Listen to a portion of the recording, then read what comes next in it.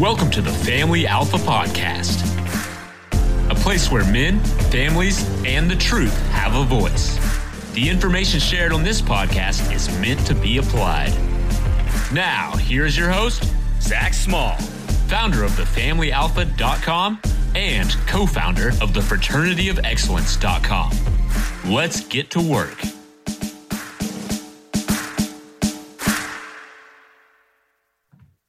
Welcome to another episode on the Family Alpha Podcast. I'm your host, Zachary Small, and today I'm joined by Nick Lowary, founder of Ground Shark Coffee, the best coffee that's on the market, and now professional jiu-jitsu fighter or jiu-jitsuer. I'm not sure how to term that yet, but I will figure it out. Nick is a repeat guest on the Family Alpha Podcast. Normally we're talking business, we're talking life, these different theories behind how to be successful and to keep yourself driven. But today we're going to be talking about Nick's adventure, Nick's story of a kid looking to become a professional fighter to us being able to watch him, live streaming inside the Fraternity of Excellence, compete in his first professional Brazilian Jiu-Jitsu fight. Nick, I'm very happy to hear this story. I'm very excited to hear, the journey that you took, the highs, the lows, and for those who are listening that might be wanting to get into this arena and maybe start taking on Jiu-Jitsu or like myself, Muay Thai, something. I think your story is one that's filled with inspiration. And it's one that's going to answer a lot of questions and offer a perspective not many people get to hear. So with that, Nick, welcome to the show. Thanks, dude. Yeah. I'm excited to actually be here and be able to tell it. It's kind of a cool story, man. It's like we were talking about before we went live. It's such a cool thing to actually be able to share it right after it happened and to be at, kind of an entry level. Got my purple belt back in October. And I've always told myself since I first started training back in January of 2017, that whenever I got my purple belt, I'd be trying to get on the pro stage. And now to, get my purple belt and 3 months later, be able to do that, it's just been in a lot of ways a dream come true. So it's exciting. Well, it's intense, being a spectator in all of this. I'm sitting here watching you and I've seen the training, I've seen the injuries overcome. I've been able to see all of that. And then for it to go to the stage, like, dude, when we were watching it and you walked on that mat, like my heart was pounding and I couldn't imagine like everything. And that was the culmination, and it's not that this is the end, it's not the finish line, but it was what you had trained for and you hit it and you performed. And what was that? 4 days ago that happened? What, today's Wednesday? Yeah, it was Sunday. So I guess 3 days ago now. So 3 days ago, you had your first fight. 72 hours later, we're having a talk about it. So everybody that's listening, pay attention because this is fresh. So let's bring it back to the beginning. What got you into jiu-jitsu? Just wanted to fight, man. I've talked about this before, but I'd always wanted to compete at just the highest level I could. And I absolutely fell in love with the sport of lacrosse back in, that's my freshman year of high school. So that was like 2009, 2010, sometime around there. And, I fell in love with it and played it all through high school, played in college, won a national championship on my college team, and then, fell out of love with it. And it was at the end of the fall of my junior year, I left the team. And, a big part of leaving that team was realizing that what I was doing, that all those skills that I was developing on the lacrosse field, they're only really applicable on the lacrosse field. It's not a sport that changes the rest of your life. Obviously, there's the lessons you learn from competing at a high level and from just athletics in general and how much they teach you about hard work and brotherhood and teamwork and leading yourself. And, if you're in a captain position, leading the team and all of that. So there's obviously those soft skills that were really invaluable. But what I was doing on the field wasn't changing my life in a way that I felt like getting into a serious martial art would. And, growing up, I had never been in a fight. And I kind of had this idea in my head that everybody needs to get punched in the mouth at least once and to really understand what it's like when you're on the shit end of a fight. And I was just like, you know what? I'm really not feeling lacrosse anymore. I'm not really getting out the investment that I want. And I've always wanted to fight. So let's walk into this MMA gym. So I walked in a couple gyms, and there was one specifically that I really liked. I really liked the atmosphere. And I was like, all right, like my eventual goal is to step in the MMA cage. And I don't know if I want to start with jiu-jitsu or Muay Thai or something else. And when I was talking to the guy who signed me up, Travis, who I actually still train with every now and then, he was like, well, you get a free whichever one you pick, Muay Thai or jiu-jitsu, you get a free uniform. And at the time I was a junior in college and I was broke as hell. And I was like, all right, well, which one's more expensive? And he's like, well, Muay Thai is just a t-shirt and shorts. Jiu-jitsu is a little bit more expensive. I was like, jiu-jitsu it is. So I got a free jiu-jitsu gi and just ran with it. And I've been training since. And that was almost exactly 5 years ago. You know, when people hear the origin story of somebody, they think it's this grand thing. You just being cheap. You just wanted the free gi. Yeah, dude. Broke as fuck. Like, I was like living off my parents' out-of-state tuition. Like, fuck, man. It was expensive as hell. And so, you know, and it's funny because now looking back, Muay Thai probably would have been the cheaper choice long term, simply because jiu-jitsu causes so many little injuries all the time. You very rarely have like serious life-changing injuries, but like I've been injured to some degree for like 3 or 4 years now. Usually small shit, you know, tweaked fingers, sprained ankle, sprained shoulder, popped rib, stuff like that. Nothing that changes everything, but just annoyance all the time. So chiropractor, PT, it costs, they add up. Jiu-jitsu gear, just like the gis and rash guards and stuff. All that shit adds up. I'd never do anything different. You mentioned something. You mentioned the atmosphere and how you went to a few gyms before selecting the one you went to. Yeah. For those who are, like I said, they're walking, trying to figure it out. What did you mean by that? What was the atmosphere that was pulled you in as opposed to the other ones that might have pushed you away? So I think I went to 3 gyms. One was a boxing gym. One was a jiu-jitsu and Muay Thai gym. And one was the gym I wound up signing up at, which was an MMA gym.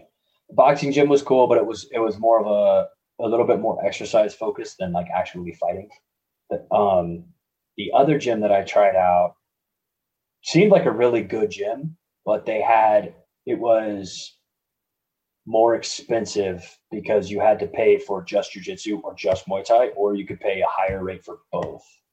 And my gym was one rate that was a little bit higher than specifically one or the other at the other gym, but lower than paying for both of them at the other gym. So that's part of the reason it caught my eye in the first place. And then the guy who signed me up and the other guys I met just seemed like really, really cool people, where the other gym that that I was looking at seemed a little bit more like plastic, if that makes sense, like a Globo gym type. You mean like commercialized? Yeah. Yeah. So do gyms fall under the same category as, you know, when you think of food shops, it's like that hole in the wall has the best deli sandwiches. Yeah, dude. But it's because they're not a Subway, you know, they're not refined. Absolutely. Yep. So there's a really cool, so there's a website called Flow Sports that has the Flow grappling like channel, right? And the Flow grappling guys, they always put out these movies every so often, like little biopics about big stories in the jiu-jitsu and in the grappling world overall. And they put one out like last year called Daisy Fresh. It's this short series of maybe 5 or 6 episodes that are all like 30 minutes long. And it's about this little jiu-jitsu gym in the middle of Mount Vernon, Illinois, which is middle of nowhere. And these guys bought an old laundromat and put some mats in it. And they didn't even take the laundromat sign down. Like, if you don't know where the gym is, you're not going to find it because it just has this sign that says Daisy Fresh Laundromat outside. But they're known as Pedigo Fighting Sports, Pedigo Fighting, something like that. Pedigo Fighting Sports, I think. And, dude, they're crushing it. They're all over the fucking place. They're beating names that no one would ever expect some little town in Mount Vernon to be beating. And, like, they're just absolutely on fire the last year or two. And they just work really fucking hard. They don't have AC. They don't have heating in the gym. They might have heating now, but they didn't. And like half the dudes literally sleep on the mats. And it's just this gross hole in the wall. They got like raccoon family living in the ceiling, like all this shit, but they just train really fucking hard. That's all you need. You know, I want to get back to your story and the timeline going forward, but this is really hitting me personally because I'm at a point now in my life where, like I said, I had my first Muay Thai class, my first introduction to combat sports. You are literally a professional. So I'm looking at this from the amateur's angle, you know, and the way I see it, when men are going to these gyms, and I really like the place I'm at, it's pretty cool.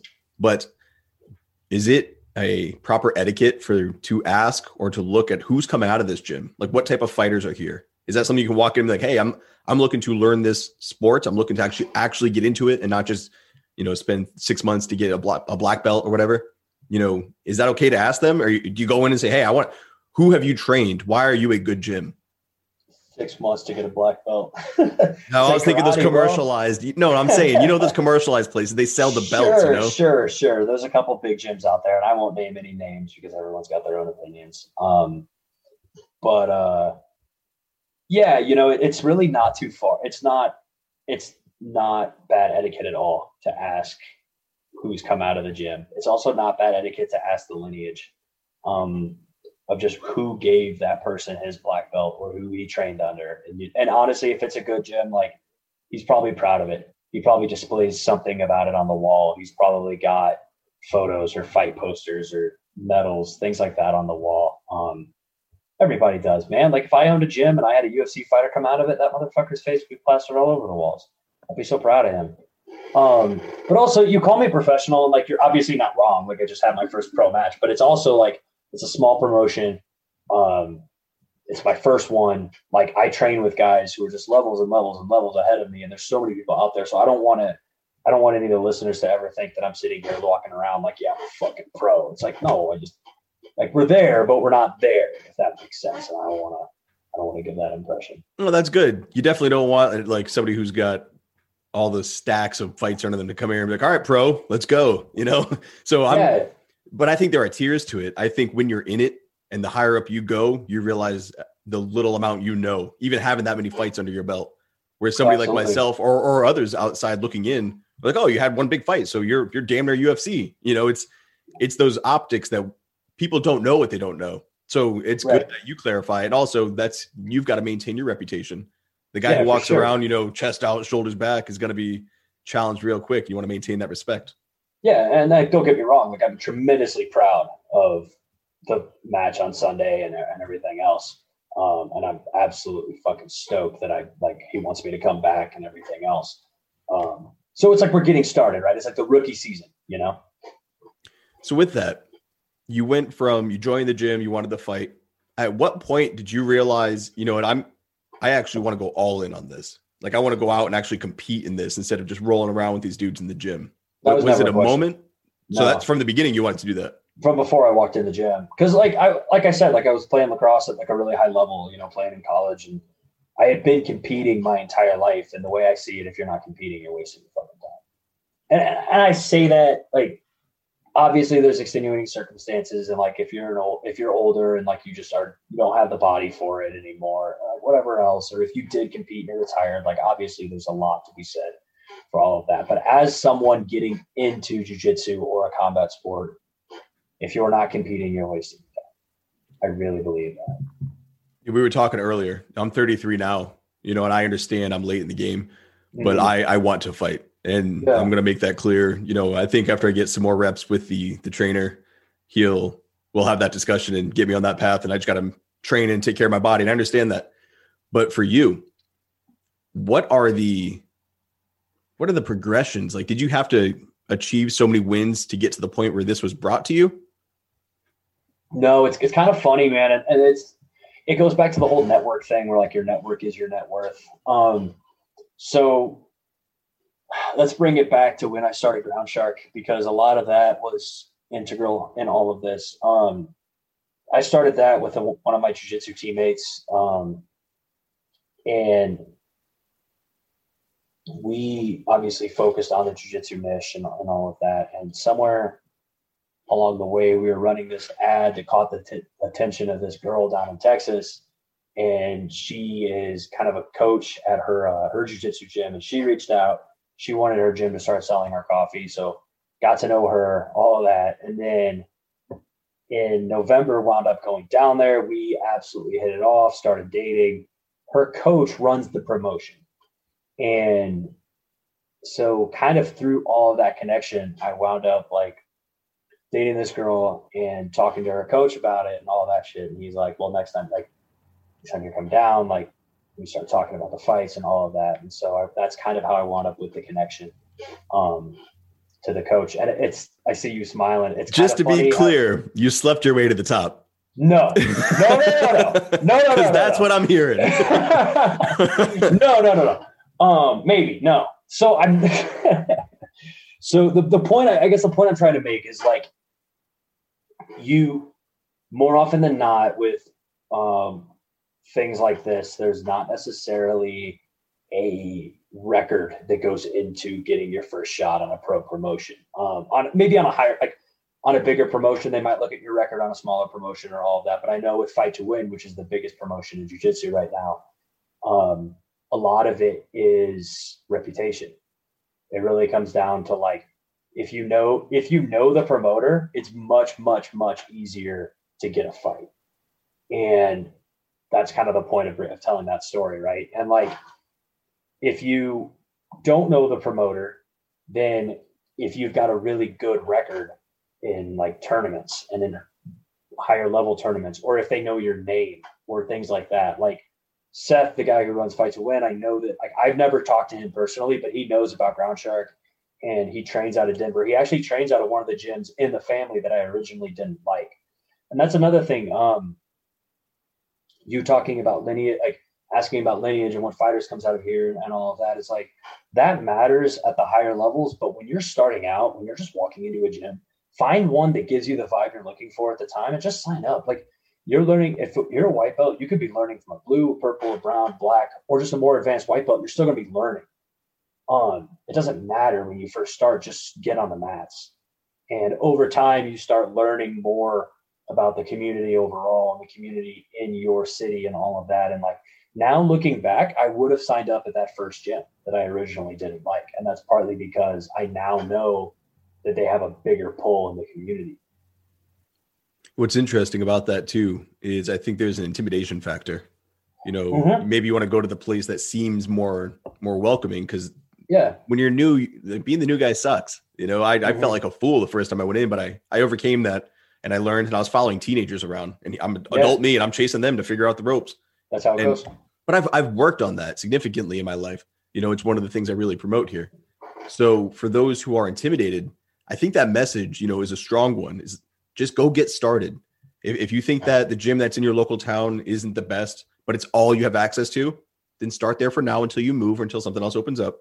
You know, or if you think that gym is too rough but that's the only one there, just go face it. Go sit down, you know, get a few days with those guys. I think those who put themselves out there are welcomed much more than people want to admit. You know, you're a fighter, you know, but you're probably more welcoming to new guys wanting to learn than anybody else out there, because you know what it's like to be new, you know? Yeah, dude. I mean, just the balls to show up. You know, my girl had a fight on that promotion too on Sunday. And it was funny because before she stepped on the mats, I kind of looked at her and I was like, I'm proud of you. And she was like, why? She's like, I haven't even got out there yet. I'm like, because you're fucking here. You're showing up. I saw you last night. I saw how much of a mess you were. You saw how much of a mess I was, but we're both still fucking here. And that's the hardest part, honestly. I mean, that's big. And, you know, when we first did this, I considered getting both of you on, but I wanted to just grease the grooves here. And then maybe the next one we'll get, you know, the fighting couple on and get a conversation going, because that's in training, man. Dude, that's an awesome dynamic you have there. Like, that's really cool. But so let's bring this back. You've been training for years now. You've been sticking it through. Wear and tear does start to creep up. So before you were offered this fight, what kept you going to overcome those injuries? You know, what made you want to stick with it, even though you were getting busted up?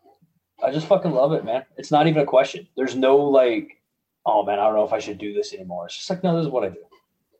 All right, easy enough. So then the next question. It's just, and I think it's honestly, man, you could ask the same question about Ground Shark, right? Where it's like, you know, I've lost, dude, I did the math last year. I've lost more money than I ever want to fucking admit.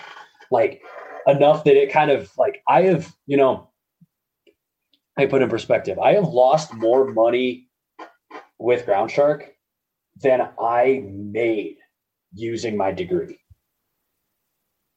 And that was a big one to swallow about 3 weeks ago when I realized that. But it's just what I do. And I know, and now like those tides are finally turning, you know, and I don't want to talk too much about it. I don't want to put the focus on that, but those tides are turning, and like, we're actually starting to see a profit, and those things are starting to turn around, and that's just happened in the past like 3 or 4 months. But it just, you find something and you commit to it, and then it's just, you don't question it anymore. And it's really fucking scary, and you're going to question it, but you also don't question it, if that makes sense. No, it makes perfect sense. Dude, when I got my first tax bill, when I was full-time for me, I was physically nauseous. Yeah. We had our financial planning meeting, and she's like, oh, and so after all expenses and, business write-offs, whatever, here's what's left. I was like, is that an extra zero? Like, what do you mean that's what's I got to pay that? Typo, right? Like, there's supposed to be a decimal point here, right? Yeah. No. I was like, oh my God. So I learned that lesson year one, rookie mistake. I was warned. That's the story of how Zach became an anarchist. So you going back out there, that translates quite well. You just overcome it. All right, cool. I got busted up, got to overcome it. And after, I kind of want to talk about some of the things you faced and overcame. But when you were first presented that, hey man, you got a match, it's this dude, what was the feeling? What was the first thing that flowed through you? Yeah. So let's, at this point, now that we've gotten all the background, let's just break it down to the story. So I don't remember if it was right before or right after I popped my rib in December, but sometime in middle December, I got a DM from the promoter, Joseph, and he was like, hey, I got a fight for you. I had already applied. I already told him when I was down there that I wanted to compete. And he DM'd me. He's like, hey, I got you a match. It's not the one you wanted, but it's at least a match. It's a no-gi. You're going up against the blue belt, which in no-gi, the belts don't matter as much. No-gi is just kind of rash guards and shorts. But it's more like grappling experience overall. Wrestling matters a ton in no-gi. And he's like, it's a blue belt and you're at 160 or 165 or something, 165 pounds. And I was like, okay, like I'll take it, but I'd really prefer a purple belt in a gi at like 170, like a 170 to 175, if you can get it. If you can't, that's fine. I'll take it, but if it's out there, I'd rather have this. And he's like, okay. And then, so that was like December 15th or 16th. A couple days later, training, I popped my rib real bad. I don't know. I didn't know what I did, but I knew that I left the gym and my whole back, like my whole left back strap was just locked down. And I was like, oh shit. So I got to get this figured out before this match. And then like a day or two later, he hits me up. The promoter, Joseph, hits me up and he's like, hey, I got you a purple belt match in a gi, 175. Yours if you want it. I was like, I will fucking take that. So at this point, I just accepted the match. I wasn't going to tell him no. You don't turn down your first one, and that's, I think, a huge takeaway. I've heard that Seth over at Fight to Win, if he gives you your first opportunity and you tell him no for any reason, you just don't fight anymore. That was your last opportunity. Yeah, he doesn't call you back. And I mean, I assume it's different if it's like he gives you and you're like, bro, I just blew out my knee yesterday. Like, I absolutely can't. Like, I'm sure that at that point, especially if you know the guy a little bit better, he's going to be a little bit more lenient. And honestly, if I didn't have a personal connection with Joseph, I wouldn't have even told him that I wanted a different match when he offered the first one. Like, if it had been just an application, I had never met him, I had never trained with him, and he had given me that, I would have just been like, fine, I'll take it. I wouldn't have even asked. But I figured I could use a little bit of pull to get a match that was closer to what I was looking for. And it worked out. So I popped my back, and at that point, once the match was confirmed, I called and texted every person I knew that might have an idea that might help me get my rib healed up faster. That was powerlifting friends. I called up a new personal trainer. I went to my chiropractor. I did everything I could, man. I started taking so many supplements. I started taking 30,000 IUs of vitamin D a day because I heard that might help. Everything under the sun that someone said, this might get you back maybe a day or two early, right? Like, this might help you a little bit. I was like, fuck it, I'll do it. So I've just been like taking all this bullshit, doing it all. But it worked. My rib, like, I kid you not, my rib felt 100% for the first time a week before the tournament or the match. So that was a really good feeling. So let's just say December 20th, because that was about the time I got the match. So it's a month out, right, when I got confirmation. So I've got effectively 4 weeks of injured training time dealing with my rib, trying to come back. So my chiropractor thought it was broken, but my PT thought that I sprained the intercostal muscle, which is the muscle in between the ribs. The sprain is easier to deal with, but the break where it was is fairly well protected. It's like, yeah, it was my 11th rib on my left side, right around the back. So kind of a weird spot to even break one in the first place, which is good because it means it's going to be harder to hurt it more. But the PT was like, you should be back to training in a limited capacity in like a week. If you get really sharp pains, let me know. At that point, it's probably broken, but I think you just sprained and bruised it. So I start training, and early January, as I'm coming back, my gym, Logos Jiu-Jitsu in Denver, is actually it's run by one of the top level competitors maybe ever in jiu-jitsu. He's only 27, and the dude is an absolute monster. He's won world titles at every single belt level: white, blue, purple, brown, and black, which is fucking cool. But anyway, training there, the way we do class, it's an hour of instruction followed by an hour of rolling. And at first I was going to the hour of instruction, and then halfway through rolling, my rib would be starting to light up. And what my PT told me was, you can train till it hurts. When it hurts, when it's uncomfortable, that's good because you need to keep working it if it is a sprain. But if it starts to hurt, step out. So this was a dance you had to do every time. You had to go to just before, and you had to gauge where am I sore, or am I actually leading towards hurt? Yeah, I've been doing that since, honestly, I've been doing it with this injury since December, but I've been doing that overall since I was probably a sophomore in high school with my lacrosse career. So I was like, whatever. This one was specific because there was a very specific thing that I was trying to get ready for. And so playing that dance, and then I started like getting very, very, very picky about who I was rolling with and what format I was rolling with them in, because I only had a limited time to train. I wasn't wasting any time. I wasn't doing no-gi at all because my match was in a gi. So I was like, all right, if you guys want to do no-gi, I'm not going to come to that if that's what you guys are doing. Because I was not only training at Logos, but I'm also training underground with a bunch of buddies scattered around. So that was a really big deal for me, having access to really high-level people, not only at my gym that I'm officially training under, but also in my kind of underground network that we built out through COVID, that we just refer to as the green room, because that's what the color of the mats are in my buddy's basement. And, so as I'm getting ready for this, I'm like training as hard as I can, and I'm focusing, and I'm really focusing on this recovery. And so I've been stretching every single day and like trying to meditate and like kind of just relax overall. And as it gets closer, I stopped going to the technique portion of class. I wasn't, as you're getting closer to the competition, you start turning off learning mode and you start turning on kill mode. And it got to the point where I was like, everything new I learned is just going to mess up my head. I just need to focus on what I do best and only use my A game in training. And that was something I had thought about before, but I had never actually taken the step to make it happen, in reality, because at my old gym, we would do just an hour of training, and the first half hour was technique and the second half hour was rolling, but it was kind of a faux pas to just show up for the rolling portion. At the gym and now Logos, it's not as much of a faux pas, and especially going into a tournament, you kind of do what you need to do, or a tournament or a match. So I start showing up just for the rolling portion of class. And at that point, my rib had healed up enough that I could get all the way through a rolling portion, but I couldn't do 2 hours like I had been doing. So I started showing up. I started picking my partners a little bit more specifically for what I needed.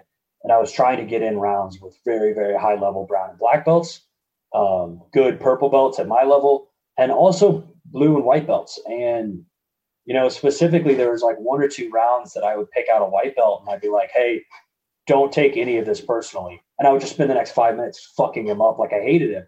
And it was nothing personal. Like, now I got to go find those guys and be like, yo, it's your turn. Like, what do you need to work on? Let's do it. Because at the time, it's like, you have to practice against someone who can't defend your A game so that you can actually remember what your A game is. Because at some point, the black belts and the brown belts and the purple belts who are at your level or higher, they know your A game. You train with them all the time.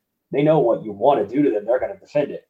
But those people that you've never trained with before, they have no clue what your A game is. But that's their purpose though, right? As a part of your team, like that's their job, is to be that guy in the group. You know, you kind of work your way up. Yeah, dude. It's for sure. All right. Go ahead. I was there too. You know, we all were. And it's one of those things that, like, I try not to hurt. Like, in the moment, I was trying not to hurt them, but I was still not pulling any punches either. Because it's like, I wanted to work all levels because I didn't know what I was walking into. And so there's a big kind of discussion, I guess, among the MMA community of, like, how, especially going into like an MMA fight or a professional jiu-jitsu match where you have one opponent that you know beforehand who your opponent is.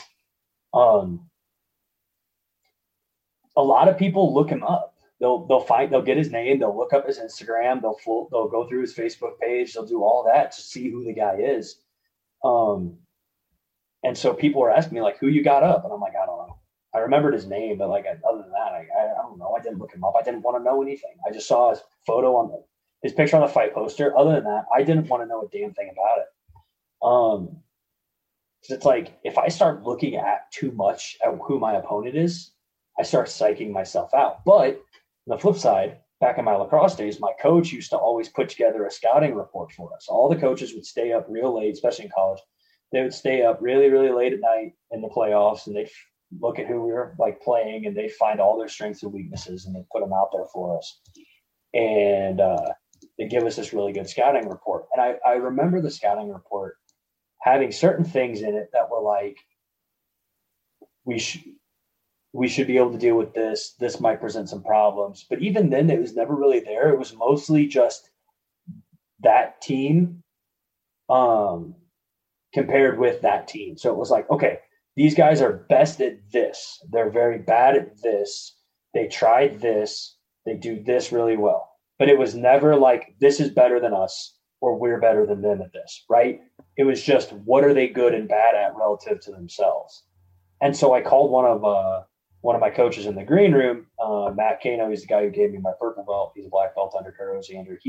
I called him. I was like, yo, I need the scouting report on this guy. I don't want to do it. I don't want to look through it, but can you do me a huge favor and just, like, see if you can find any videos of his fights and let me know what he's good and bad at? Because I didn't want to do it, but I still wanted the information. And so he hits me back super quick. He's like, yo, he's not really very good at very many things. He's just really, really durable. You play your game, you're going to be fine. I was like, cool. That's kind of all I needed to know, right? That's really interesting, given the day and age we're in. With most people promoting themselves, there's videos everywhere. You're going to have your social media everywhere. Mm-hmm. But you didn't watch film. You just got an intel debrief. You just had a few bullet points instead of sitting there scrolling through video after video. That's interesting. That's all I wanted, man. It's so easy to psych yourself out. And, like, I don't like it when people tell me, like, oh, you're better than them. Like, don't even worry. Because it's like, dude, I have been on the field before. Like, I've been in jiu-jitsu matches that I've lost because I wrote him off. And I've lost lacrosse games because I wrote them off. And I've been on the other end of that where we beat somebody we never should have beaten because they wrote us off. It's like, you know what, man? I'm going out there and I'm going to put it to this guy no matter how good he is. If he's really good and I'm playing at my 100% and he still beats me, good for him. But if I'm playing at my 100% and he's really bad, I'm going to fuck him up in 30 seconds, not even break a sweat, and go home and be fine. And I can go train on Monday.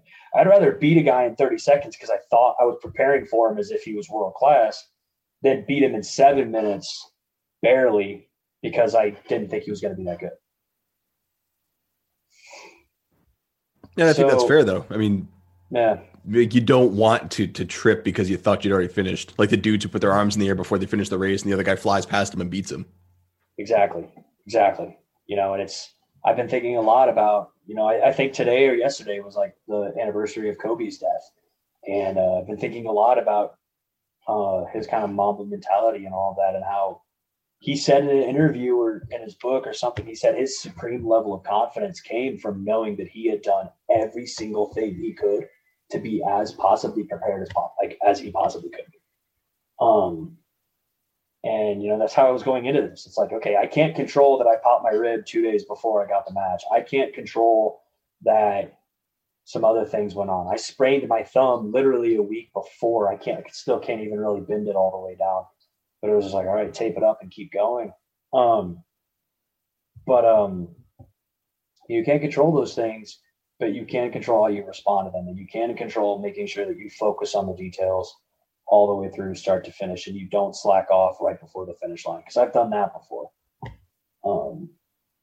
So training kind of the week before the tournament or before the match, middle January was when I really started ramping it up to 100%. And I was like, I'm just going to go at 100%. And when my rib hurts, I'm stopping. But I have to teach myself again how to go 100%. And so I think I got 3 or 4 hours in on the mats, like 3 or 4 different hour sessions on the mats at 100%. And it didn't until the third one, I didn't really feel like I was going 100%. I felt like I was ramping it up and getting closer. But it took those couple sessions to really be at the point where I'm like, this is as good as I'm going to fucking get. Let's go. And so then that was, I guess, last Wednesday, a week ago, was when I got my last hard session in. And then I boarded a flight to go down to Austin, hang out with the girl for a couple of days and get ready for the fight and really hit the weight cut. So when I left, I was like 182, 183. I needed to be at 175 for the fight by Saturday. And so for the weight cut, I learned this back in October at a tournament me and Kano were in. He taught me what he just calls a water load, which everybody cutting weight does at least to a little bit, but the way he does it and the way I'm doing it now, I weighed in Saturday afternoon. So Thursday was when I started it. And I drank 2 gallons of water on Thursday and I drank 3 gallons of water on Friday. And that's in order to get your body like flushing all of that water out, right? You put your body into flushing mode. Saturday, no water, no food. And I woke up Saturday morning at I was 184 or 180. No, I was 182 after an hour's worth of yoga in the morning. So I worked up a little bit of a sweat. But Friday at one point I was up at 187 for just holding all that water. So it started dropping off on Saturday. And the last one I had done, I dropped like 11 pounds in a day, no problem. But this time I was like, it just was not coming off. So you do right before you go to weigh in, you take a bath. And so you get a bath as hot as you can coming out of the faucet. And then you pour a ton of rubbing alcohol in it and a ton of Epsom salt. And the salt and the alcohol pulls all the water out of your skin. And then if it's not hot enough still, you literally boil pots of water and dump those in. And so I had my girl do that twice or 3 times while I was in there for 20 minutes. And then you get out. There's photos of all of this. They're absolutely Have you done this before? Yeah. This is normal. This was the second time I had done it. But the last one I did it in October. It was like so what you do is you hop in the bath for 20 minutes and then you get out and you lay on the floor and you have somebody wrap you in towels like a mummy to keep all the water in or like all that like moisture to keep you sweating. And then you take blankets and you wrap those around the towels to keep it really hot. And you just sit there like a mummy on the floor for 20 minutes and you just sweat your balls off. And the last one I did it, I dropped 7 pounds in 45 minutes like butter. It was fine. It was so easy. And this time I stepped into the bath at like 179 or something, maybe 180. I don't remember exactly. I don't know why I forgot. I get out of the bath, I get out of the towels, and I'm like 176. I dropped like 3 pounds. I still had a pound to go. I was like, are you fucking kidding? And by now it's like we're coming up on time to go to weigh-ins. I planned on it only taking the 40 minutes, 20 in the bath, 20 out. I didn't plan on it taking longer because I didn't think it would. And so I'm like freaking out. Sarah, my girl, she's kind of like freaking out a little bit too because our scale, and this is another thing, like you never know what your scale is going to weigh you in at versus what the scale at the weigh-in site's actually going to weigh you in at either, because there's always variance. Like Kano, he's got 2 scales and they're each weighed like 2 or 3 pounds off. like you don't know which one's right and what actually wound up happening. What wound up happening with his scales, I think, is that one's like a pound and a half over, but one's like a pound low. So you just kind of spitball where you are in the middle. And so we can't. Do you have to, if you break weight, if you're overweight, do you get a certain amount of time to come back, or is it done? You broke weight, you lose. Depends on the promotion. Every promotion has their own rules. And was all this a part of your plan when you knew you were going to travel? So you don't live where the fight was. You had to travel there. Did you factor all of this in down to the hour before the weigh-in and all of that? Like how in detail would you go to prep for this fight? Within 72 hours, which is roughly Friday, correct? Slightly autistic details. All right, so all in. Yeah, like everything, dude. Like I mean, I was taking no prisoners with this. I wasn't eating any extra carbs that I didn't feel like I needed. I had a piece of pumpkin bread from Starbucks that I think might have been it after we trained on Friday. That might have been the problem with getting rid of that last pound. I was miserable, man. Like I have not been that miserable after a weight cut. I don't know ever, but I could not get that last pound off. So you get a pound at this promotion, you got a 2 pound allowance, but we thought it was only a 1 pound allowance. And I always like to weigh in on my home scale a pound below whatever my maximum poundage could be. Because I just don't know what the scale variance is going to be. And if I can, I'll go even lower. I try to shoot for like whatever the actual real division is minus a little bit. And when I couldn't get that last pound off, I was like, all right, like I'm just trying to get to 175 because I would have liked to have been at 174 when we left her house or when we left the Airbnb. But I was like, if I can get to below 175 and then I can just chew some gum and spit as much as I can on the way there. Because that's another thing that people do when they get desperate. And so that's what I did. To get off that last pound, I wound up sitting in the thing for another like 15 minutes or something. I poured in a ton more alcohol, and finally got it down to 174.8. And I was like, good, let's go. And so we hit the road and headed over there and weighed in at 174.4 and immediately ate this big ass salad. But everything was kind of planned, like you asked. So all of it up until then, I've done it enough that I've done different weight cuts enough to know kind of what my body does. This was a new one. It was a little bit weirder just because I couldn't get off that last pound. And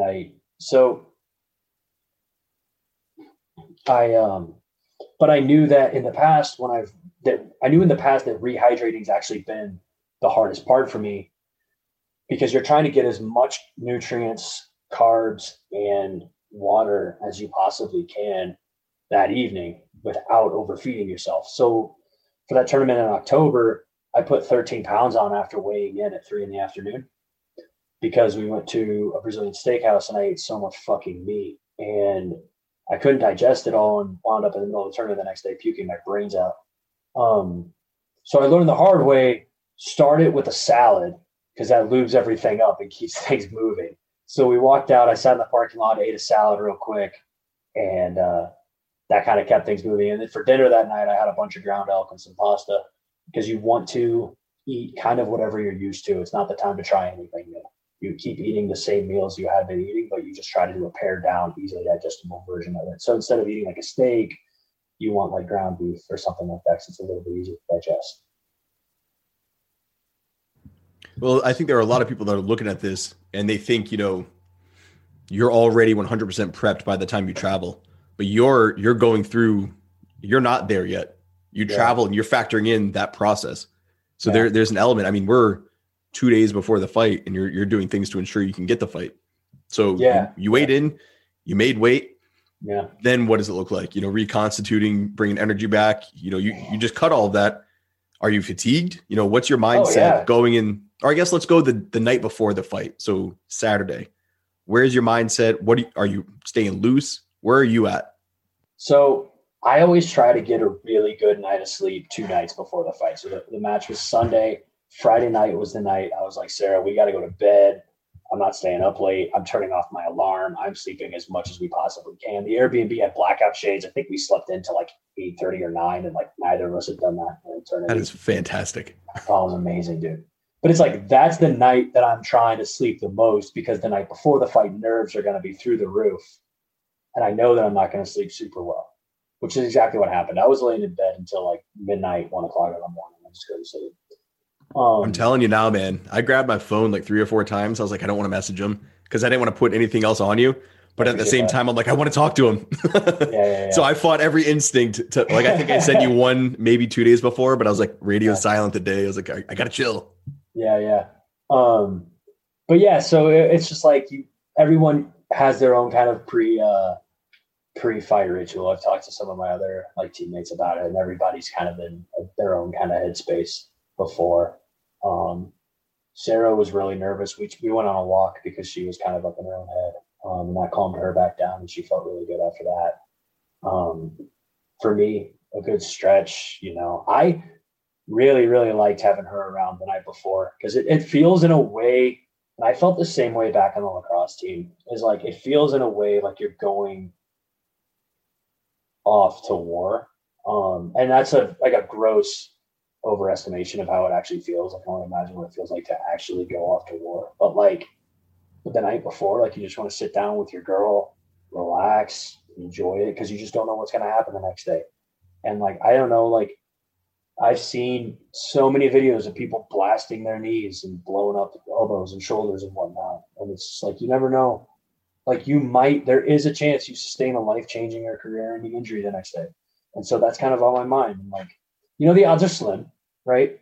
But like, you never know. And it's the same feeling I get before I go out on a big climb in the mountains or anything like that. I'm just like, I just really want peace tonight. You're much closer to that danger. You're always aware of it. It's always to know if I climb a mountain, I could die. Funny fact, last podcast we talked about you bringing me up a mountain. That happened. Yeah. The night before, I thought that. I was like, this could be, we could have a wild storm and we don't make it down. Yeah. And it's different because you're there. It's no longer hypothetical. It's like, no, we're going up that mountain. Or for you are going onto that mat with somebody who's going to give you max effort to bring you down as well. Yeah, exactly. And one of the questions that one of the guys hit me with getting ready for this podcast was like, what's your mentality? Like, are you trying to break his arm if he makes you? And the funny thing about that is, like, in Sarah's match, or one of them, she had 2 that day actually. One of her matches, she had the girl in this arm bar and the girl wasn't tapping. And in the video, you can clearly hear me at the edge of the mat yelling at her to break that fucking arm. Cause it's like, she ain't gonna tap, fucking break it. You have to be ready for that. And so because of that, like, because you're going out there you have to have the intent to break the other person, because if you don't have that intent, you might not hit something hard enough. And they're probably going to tap before you have to break it. So you're not going to have to, and everyone's going to go home happy and everyone's going to be fine.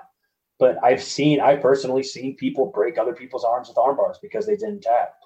It's like, it happened to one of my buddies. The guy kind of fake tapped where the ref couldn't see it. He let it go. So the next time he caught it in him, he fucking broke that shit in half.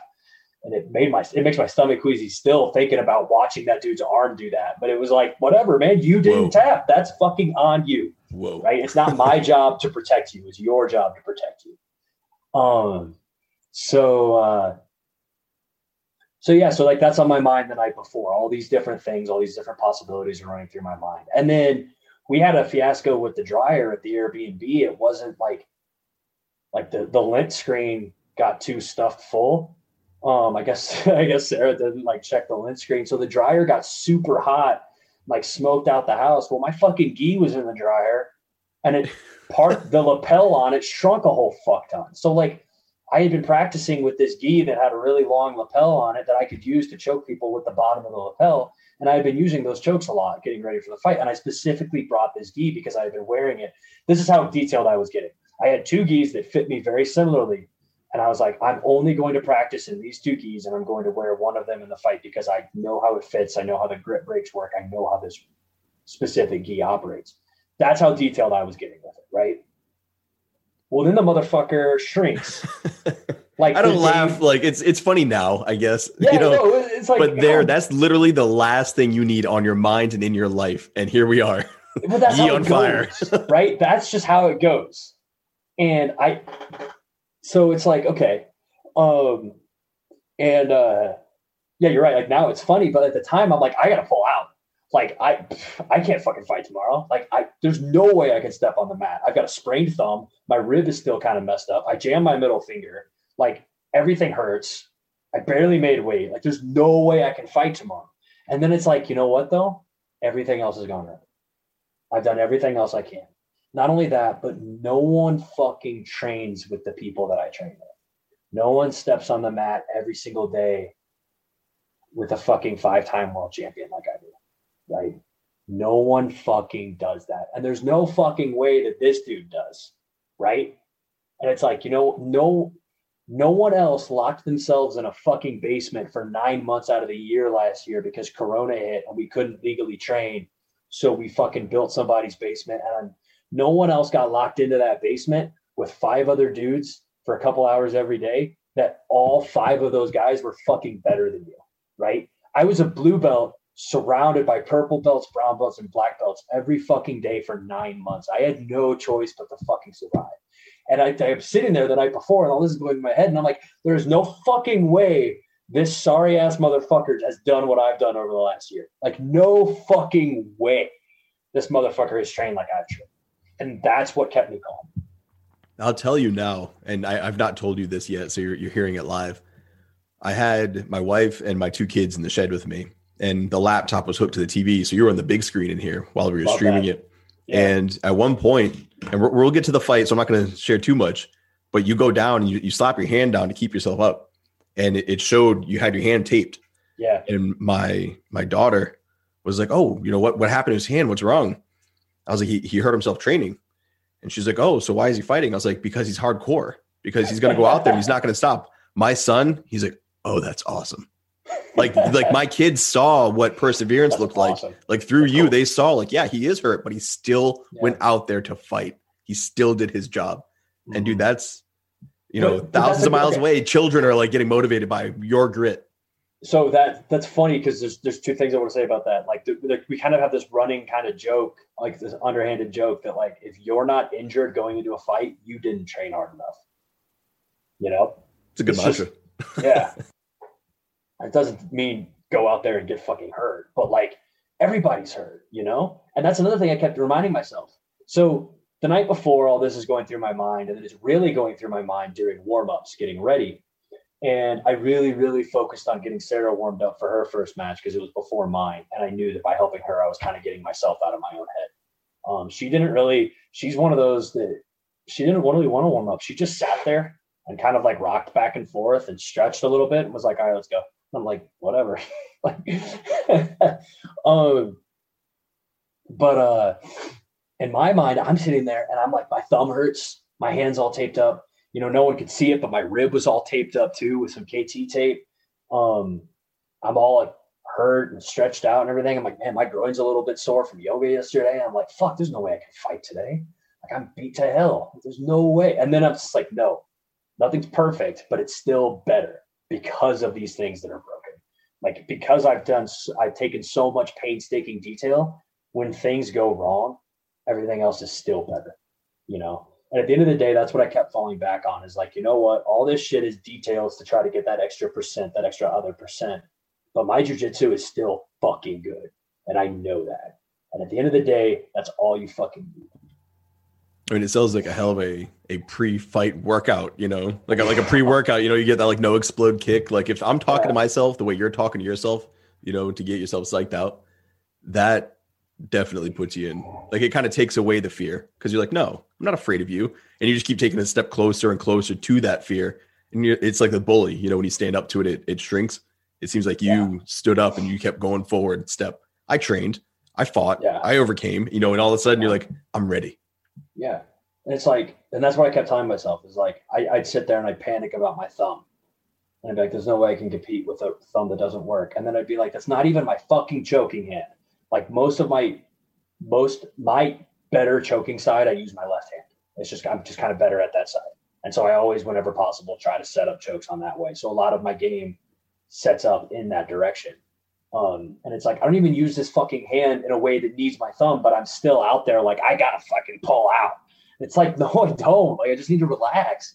And someone told me forever ago that when you tell yourself that it's easy, you're admitting that it's worth talking about like it's easy, if that makes sense. So like a perfect example, the example that he used when he told me is like brushing your teeth. When you have to brush your teeth, you don't psych yourself up to go brush your teeth, because you're fucking brushing your teeth. You do it twice a day, or you should, right?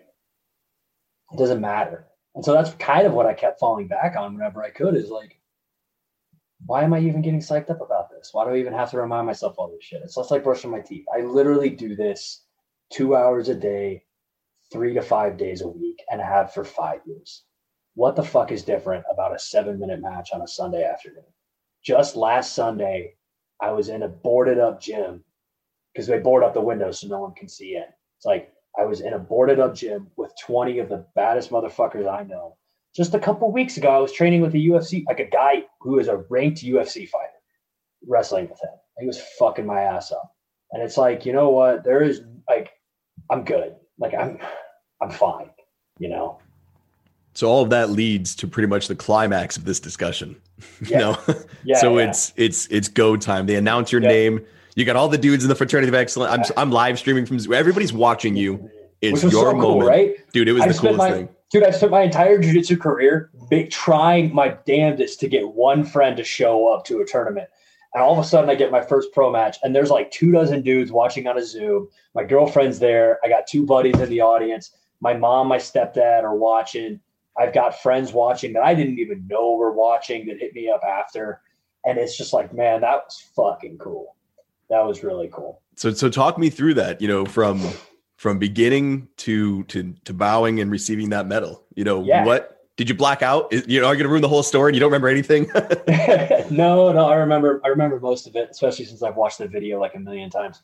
But all right, so break it down for the listeners. So something that's another kind of point of discussion among the MMA community is how to act prior to a fight. And everybody's got their own opinion, right? Everyone acts differently. You see guys in the UFC who stare each other down. Then you see other guys who fuck with each other. There's one dude, I can't remember who it was, who a couple of videos came out of like during the stare down, they get really close and then he just kissed the other person. Like everyone has their own shit. They always fuck with each other, right? And I think it's awesome. For me, I take my pre-fight or pre-match demeanor very, very loosely. So by that I mean back in my old lacrosse days, if you've ever seen a lacrosse game, the teams line up on the midfield and the goalies, before the game starts, the goalies cross and shake hands. And one day, my freshman or sophomore year of high school, I don't remember, when I was shaking the other goalie's hands, I grabbed his hand, because usually it's just like a high five and we walk it the other way.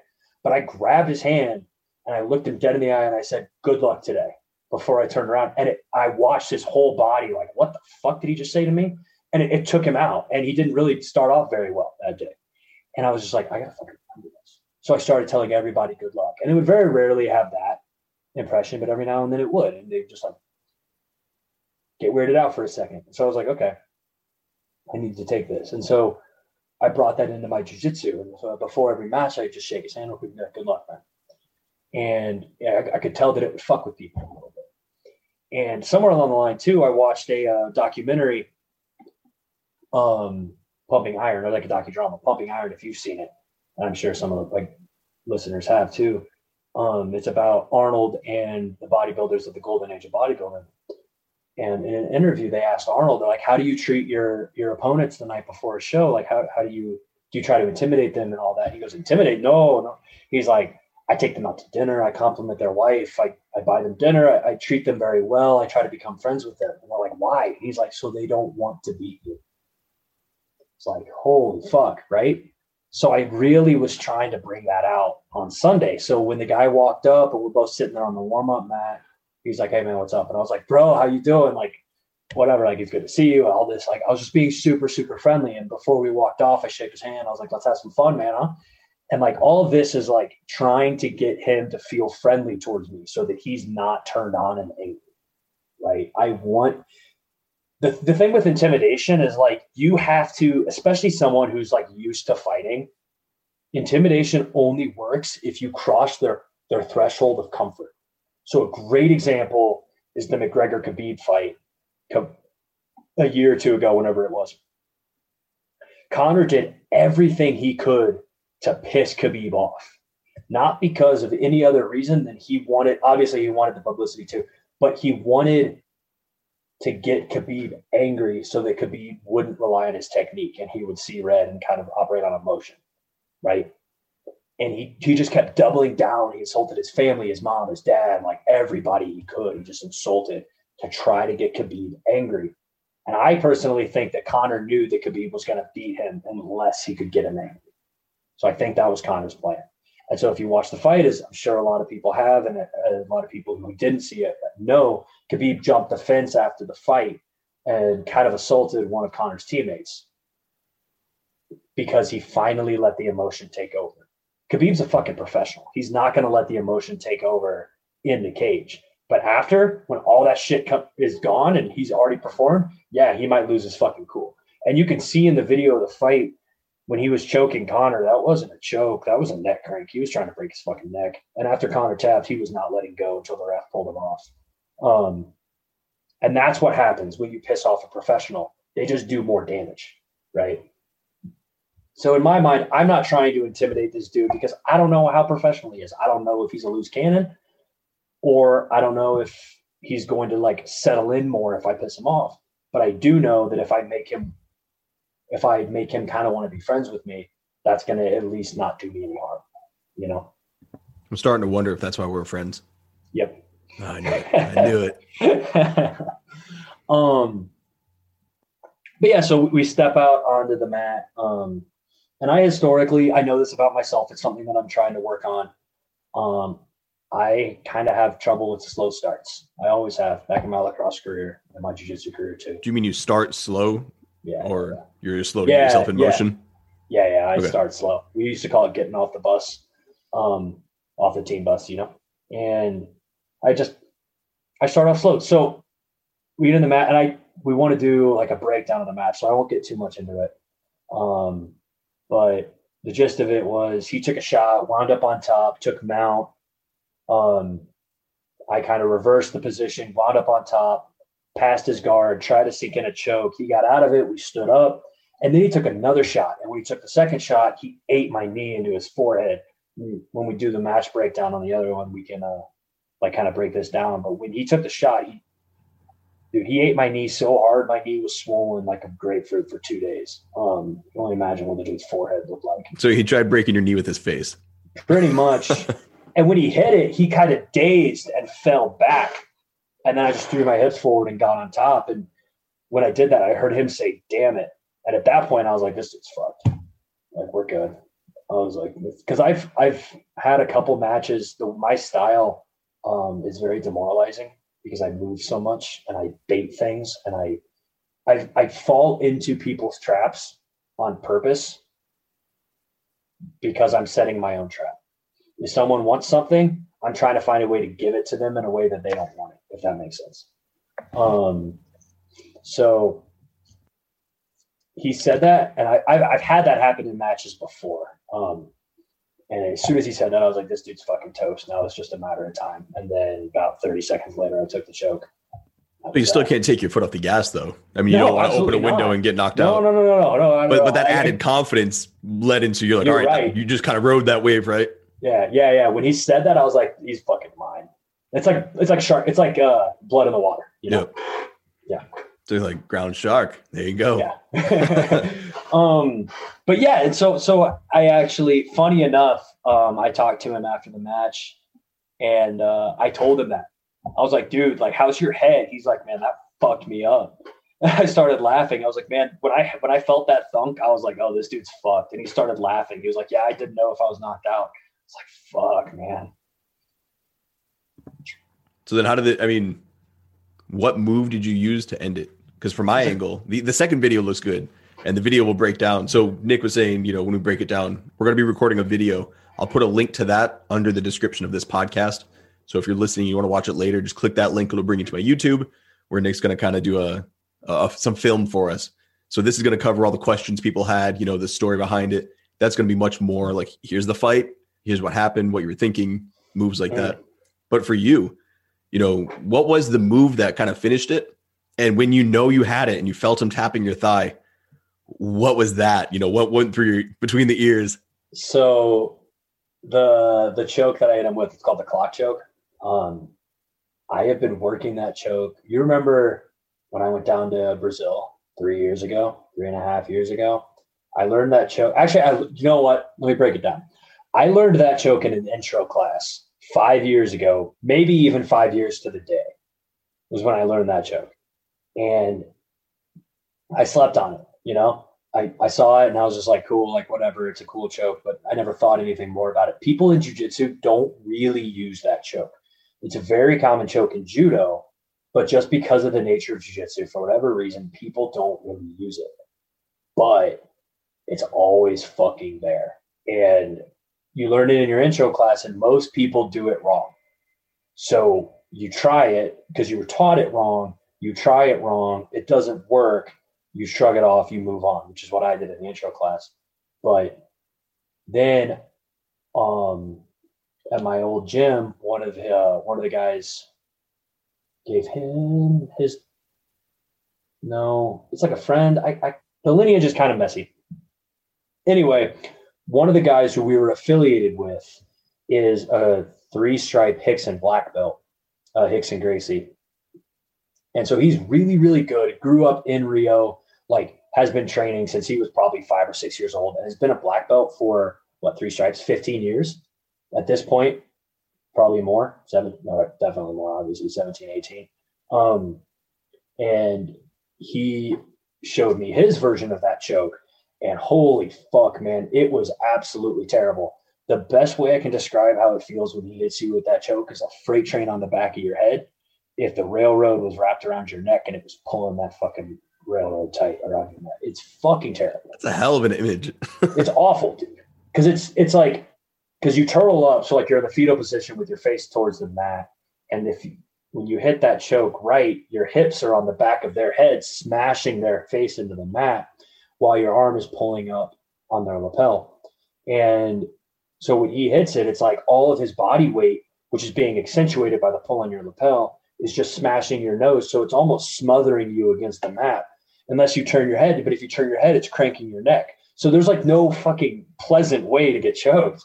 And so once he showed me, I was like, I got to fucking learn this. So I really learned it. And I dove into it. And it's funny because if you follow me on Instagram over the last couple of days, I shared a bunch of stories of my teammates reposting my video, and all of them were like, yeah, of course he won with this fucking choke. He's been doing it to us since he was a white belt. What's your Instagram handle? It's at Nick Lowary 39. Perfect. Yeah, good plug. But yeah, so it's just I've been working that choke for 5 years, man. And so it's my A game, and I've been working a lot on other things. My arm attacks are really not all that great. My leg attacks are absolutely terrible, but I can fucking choke you.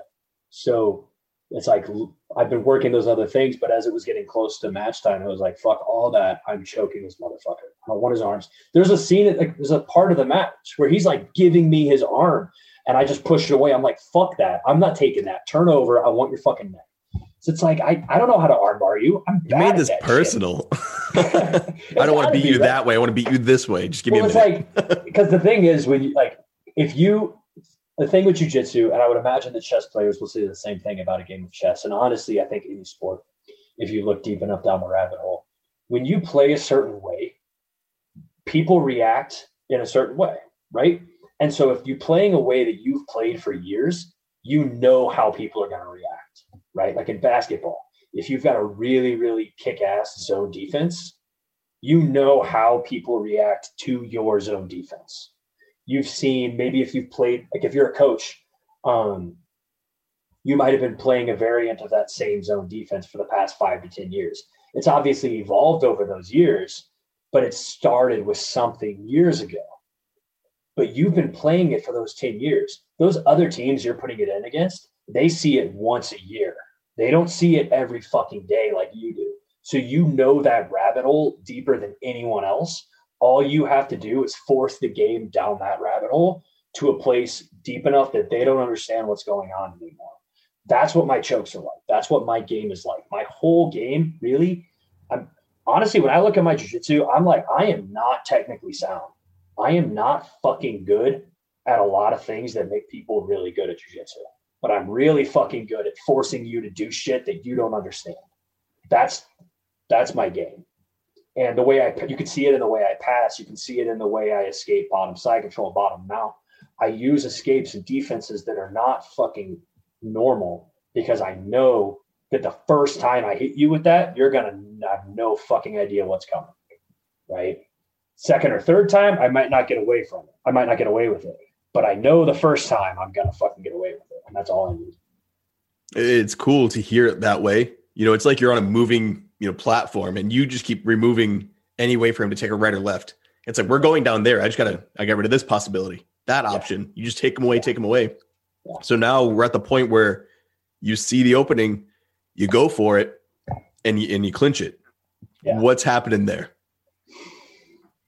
So I see. So the first time we can break this really down when we go through the match, but I tried the same choke twice. The first time he reacted to it in the same way that everyone reacts to it, which I was a little sloppy. I should have expected it. I didn't turn the corner fast enough. I think still because I was waking up, but I also defended it in a way that got us back to square one. And when I got back in his guard, I knew that as I passed, he was going to turtle the same way he did the first time, and he was going to set it up the same way. He was going to give me the opening just like he did the first time, because people don't adjust after one. They adjust after two. So if you can see the pattern in one, you're a step ahead. And so he turtled the same way, and instead of reaching under his arm like I did the first time, I reached around his leg, stopped in that way, and then readjusted to grab his lapel, and that's how I finished the choke. And so it was one of those details, and this is one of the coolest parts, I think, about like when you really understand your own game in jiu-jitsu or anything else, is like someone defends it really well the first time, right? The same way I was saying my game works the first time on like high levels. Like there's a lot of black belts that I can pass their guard. I can get out of their bottom side control, like, and all of that, but I can only do it once, right? And the beautiful part about jiu-jitsu and fighting sports in general is that you just need once. If you watch a football game, there's so many examples of teams like the Patriots in Alabama being down in the first quarter, right? There's so many almost Cinderella stories out there of a team going up 1 touchdown, 2 touchdowns, even 3 touchdowns on a dynasty type team in the first or second quarter. And in the second half, they get fucking smashed. Right? Alabama comes back and they win by 40 points or some crazy shit like that. It happens fucking every week, right? But it's because they're fucking professional. And it's because they adjust and they see things and they see the pattern in one. It doesn't take them 2 times to see the pattern. They see it once and they adjust. And that's what sets people apart. And so there's a lot of my game that I can get away with on those brown belts and black belts. I can get away with it one time. But if it was a full match, I ain't getting away with it again. But if I can take advantage of the one time I have the opportunity to beat somebody better than me because I caught him off guard for 30 seconds, that's all I need. You know what I mean? And over time, I'm working on those details. That's really the focus of my next training cycle is filling those holes. But going up to a fight, it's like, I don't want to fill the holes. I want to strengthen up what I'm good at. So using these little adjustments to this choke that I've learned over the years was really cool. Because it's like, I saw you adjust. You didn't adjust fast enough. I'm beating you now, right? So I choked him, and he tapped, but I wasn't sure if it was a tap, so I didn't let go. And I don't think you can see that first couple taps in the video. And then he started like panic tapping. I saw that one. I definitely saw that one. That's when I let go because all of us, while it's streaming, we're all like, "He's tapping!" We just went nuts. It was awesome to see his little hand fluttering under there. I'm like, yeah. I understand enough about the sport to know anything can happen super fast. All the fights before yours were like 10 to 15 seconds, and yours went much like more than double all those. And I was like, I don't know if this is good or bad. Anything can happen. You're rolling around. And then when that happened and we saw his hand fluttering, dude, like, it's like you won the game-winning touchdown. We went nuts. And to see you like that everything paid off and you did it and you made the adjustment, you executed the move that you've been practicing for years. Like, how do you it's like fireworks, dude. How do you describe that? You're like, yeah, dude. It was such a cool feeling because it's like all of those details, all of that stupid ass preparation of like freaking out about my gi shrinking and dude, everything is just like in that moment. It was like the past month of chaos since my rib, everything validated right then, you know. And it just gets me really, really excited for like future matches, you know, and like round 2 and 3 and maybe a title match and like getting up on a bigger promotions and then title matches on those and then like just taking it as far as I can. And like, you know, the most validating moment, one of the most validating moments of my entire life was when we won the national championship back on the lacrosse team. And because it was like, when you win at that scale, everything you've done up to that point doesn't matter. You won. You came out on top. For just those couple minutes, you're on top. And so this was that same feeling, but to a much, much smaller degree, you know. So it just gets me really excited. Why do you say smaller? Because when I think of it, you know, you won as a team. And in this moment, you have a fighting team for sure. Yeah. But you were literally in the most isolated position you could be. And you only won because of 100% of your actions and efforts. I feel like that's more satisfying. I don't know. Maybe it is more satisfying. I don't know. It's hard to tell, you know, because it's like 6 years apart, and I try to like not blow myself up too much. You know what I mean? So it's been literally less than a week. So I'll talk to you in 2 weeks, you know, offline, and we'll see where your head's at then. Sure. I mean, it felt really fucking good. I'm not gonna lie. And you know what? It felt just as good watching my girl win because she had 2, right? So she had the one before me. She lost that one. But then she came back and won the second one, and with that armbar that I was yelling at her to break her arm with, and like felt so good to watch her win, and then like for both of us to just be riding that high the rest of the night, it was just you can't explain that kind of a feeling. No, that was wicked cool. You know, we talked after, and she was in the Jeep, and I'm like, yeah dude, like that's, or I guess not. You know, you weren't at Colorado, so you were in the car, but it was cool to be talking to 2 winners. You know, you guys went out, you did your job, and I told you, man, like. Your past self was watching, like, we worked so hard. Your future self will always look back like that was the one that cemented. That was the first, you know, all in, you know, at that level. And that's just to me, my only like advice. Like, I'm not in this arena, dude. This isn't my field of expertise, but I do understand you. And I was like, man, if you just go down there and you have a good time and you're that Nick, that's when you flow. Like, that's when I see your best self come out, you know, and that was really cool to see. Yeah, dude. You know, back in my lacrosse days, like I had my best games when I was just confident as hell, talking shit, having fun, like just in the moment. And that's exactly where I was on Sunday. And it took all of that crazy preparation just to, you know, it's funny because we go through all this stuff. We train 2 or 3 hours a day, 6 days a week. We eat all the right food. We sleep a bunch. We talk to the right people. We sort of all this shit, all so that for 5 minutes, we just feel like ourselves. That's it, you know, but it's what you got to do. You know, Jackie, she had asked me, you know, like, are they normally this quick? I'm like, that's kind of how it goes. You have a lot of preparation and you're done in 2 minutes. You know, like that's just the nature. Dude, and those were all like, all those matches had a 7-minute time limit. Like that could have been a 7-minute match if he hadn't tapped to that, you know? Mm-hmm. But honestly, if he hadn't tapped to that, he would have gone to sleep. So.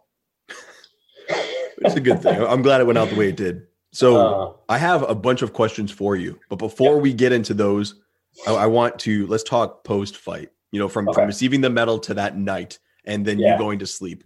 What was that like, you know, between what was going through your head? Who were you thinking of, you know, and when you were reflecting on your journey, were there any moments where you had some insights of like, all right, this is why I do what I do? Yeah, man. Like, so afterwards went out with a couple buddies from FOE. We went out, got some really fucking good barbecue over at Terry Black's down in Austin. I might have skipped that part that we were in Austin. But got some really good barbecue. And then Sarah and I just went back to the Airbnb and did what winners do for the night. We went out, we got a whole bunch of donuts, ate our hearts out, drank until, well, she got a little bit drunk. I was okay. Yeah, just kind of enjoyed ourselves, took the night off. And then the next morning was right back at it, back at meetings at 9 a.m. And we were going to go train Monday night because one of my buddies owns a gym down there. And I didn't know he was in Austin. I thought he was in Houston. But I ran into him at the match, talked to him a little bit. He invited us to come train with them. We were going to, but she popped a rib really bad on her second match, I think.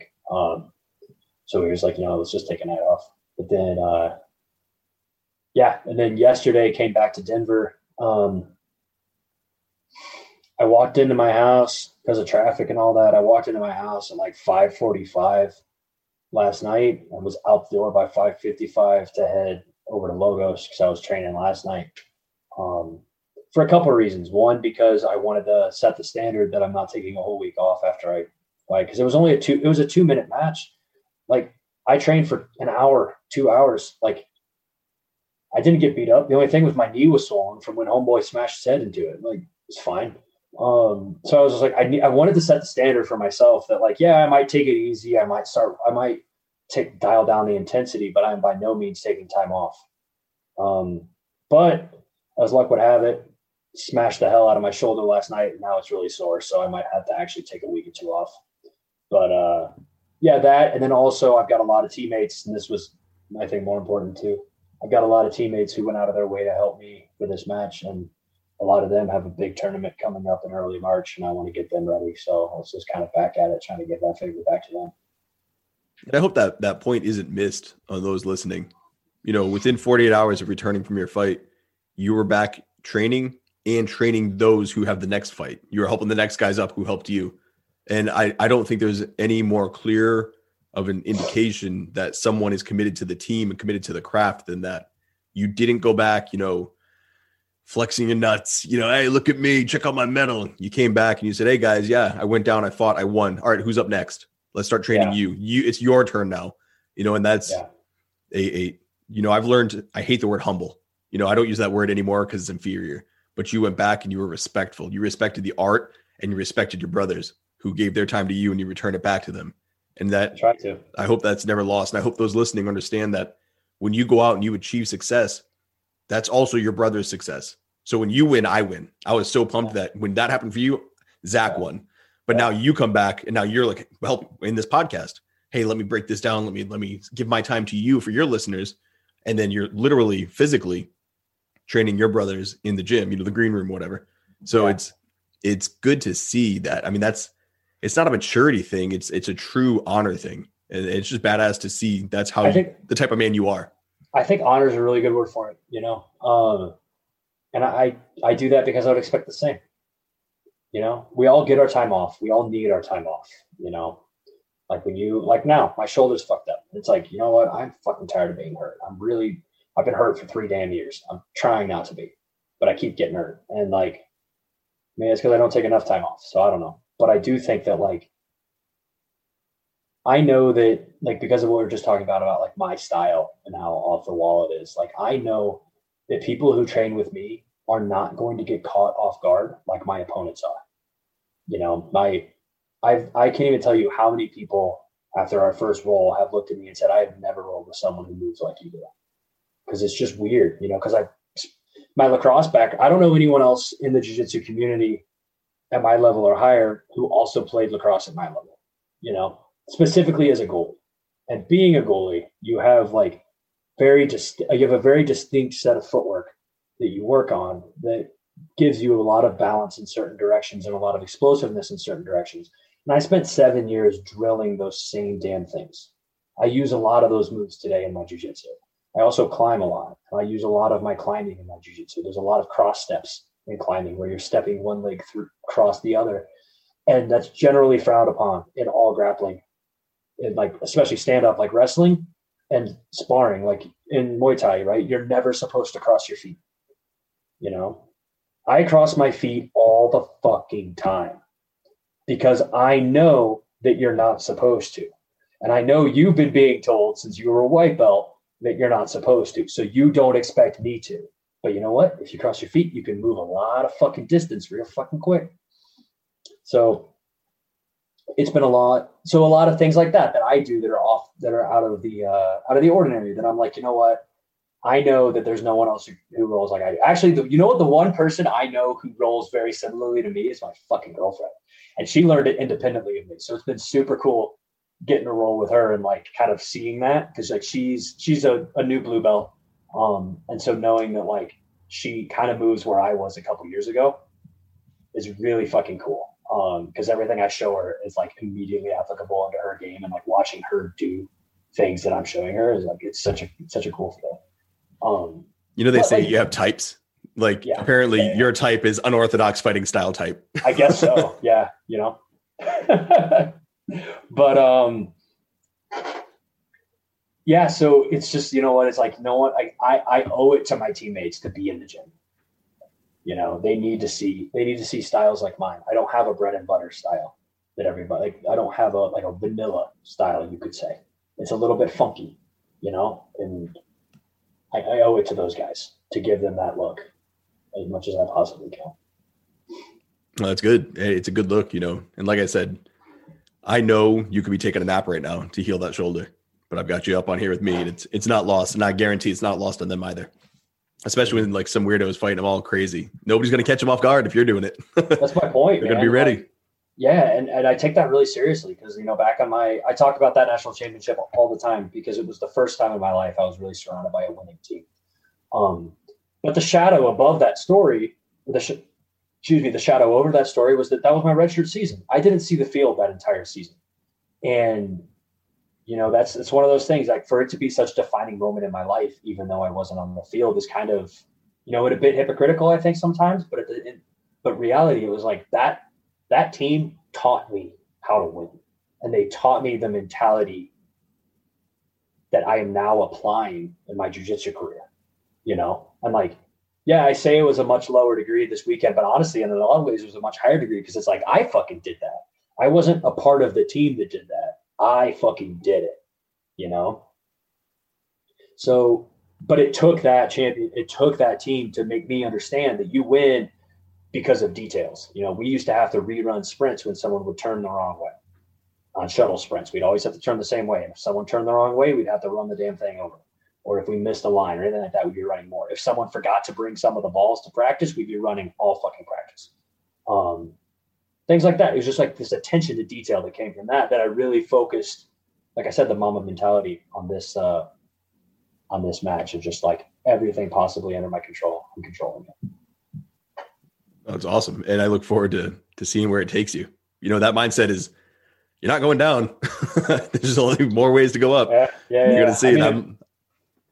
I'm just trying to pivot with things, you know, I'm trying to like find the things that I'm good at and really, really be as good as I possibly can at them. And, you know, jiu-jitsu is one of those things that just kind of felt natural from the start. That's awesome. All right. Before I dive into these questions, was there anything we didn't cover from the fight or anything you wanted to add? Dude, I don't think so. That was good. Yeah. I appreciate the breakdown. That's in depth. And that's really what we were talking before recording is you don't really find that perspective many places online.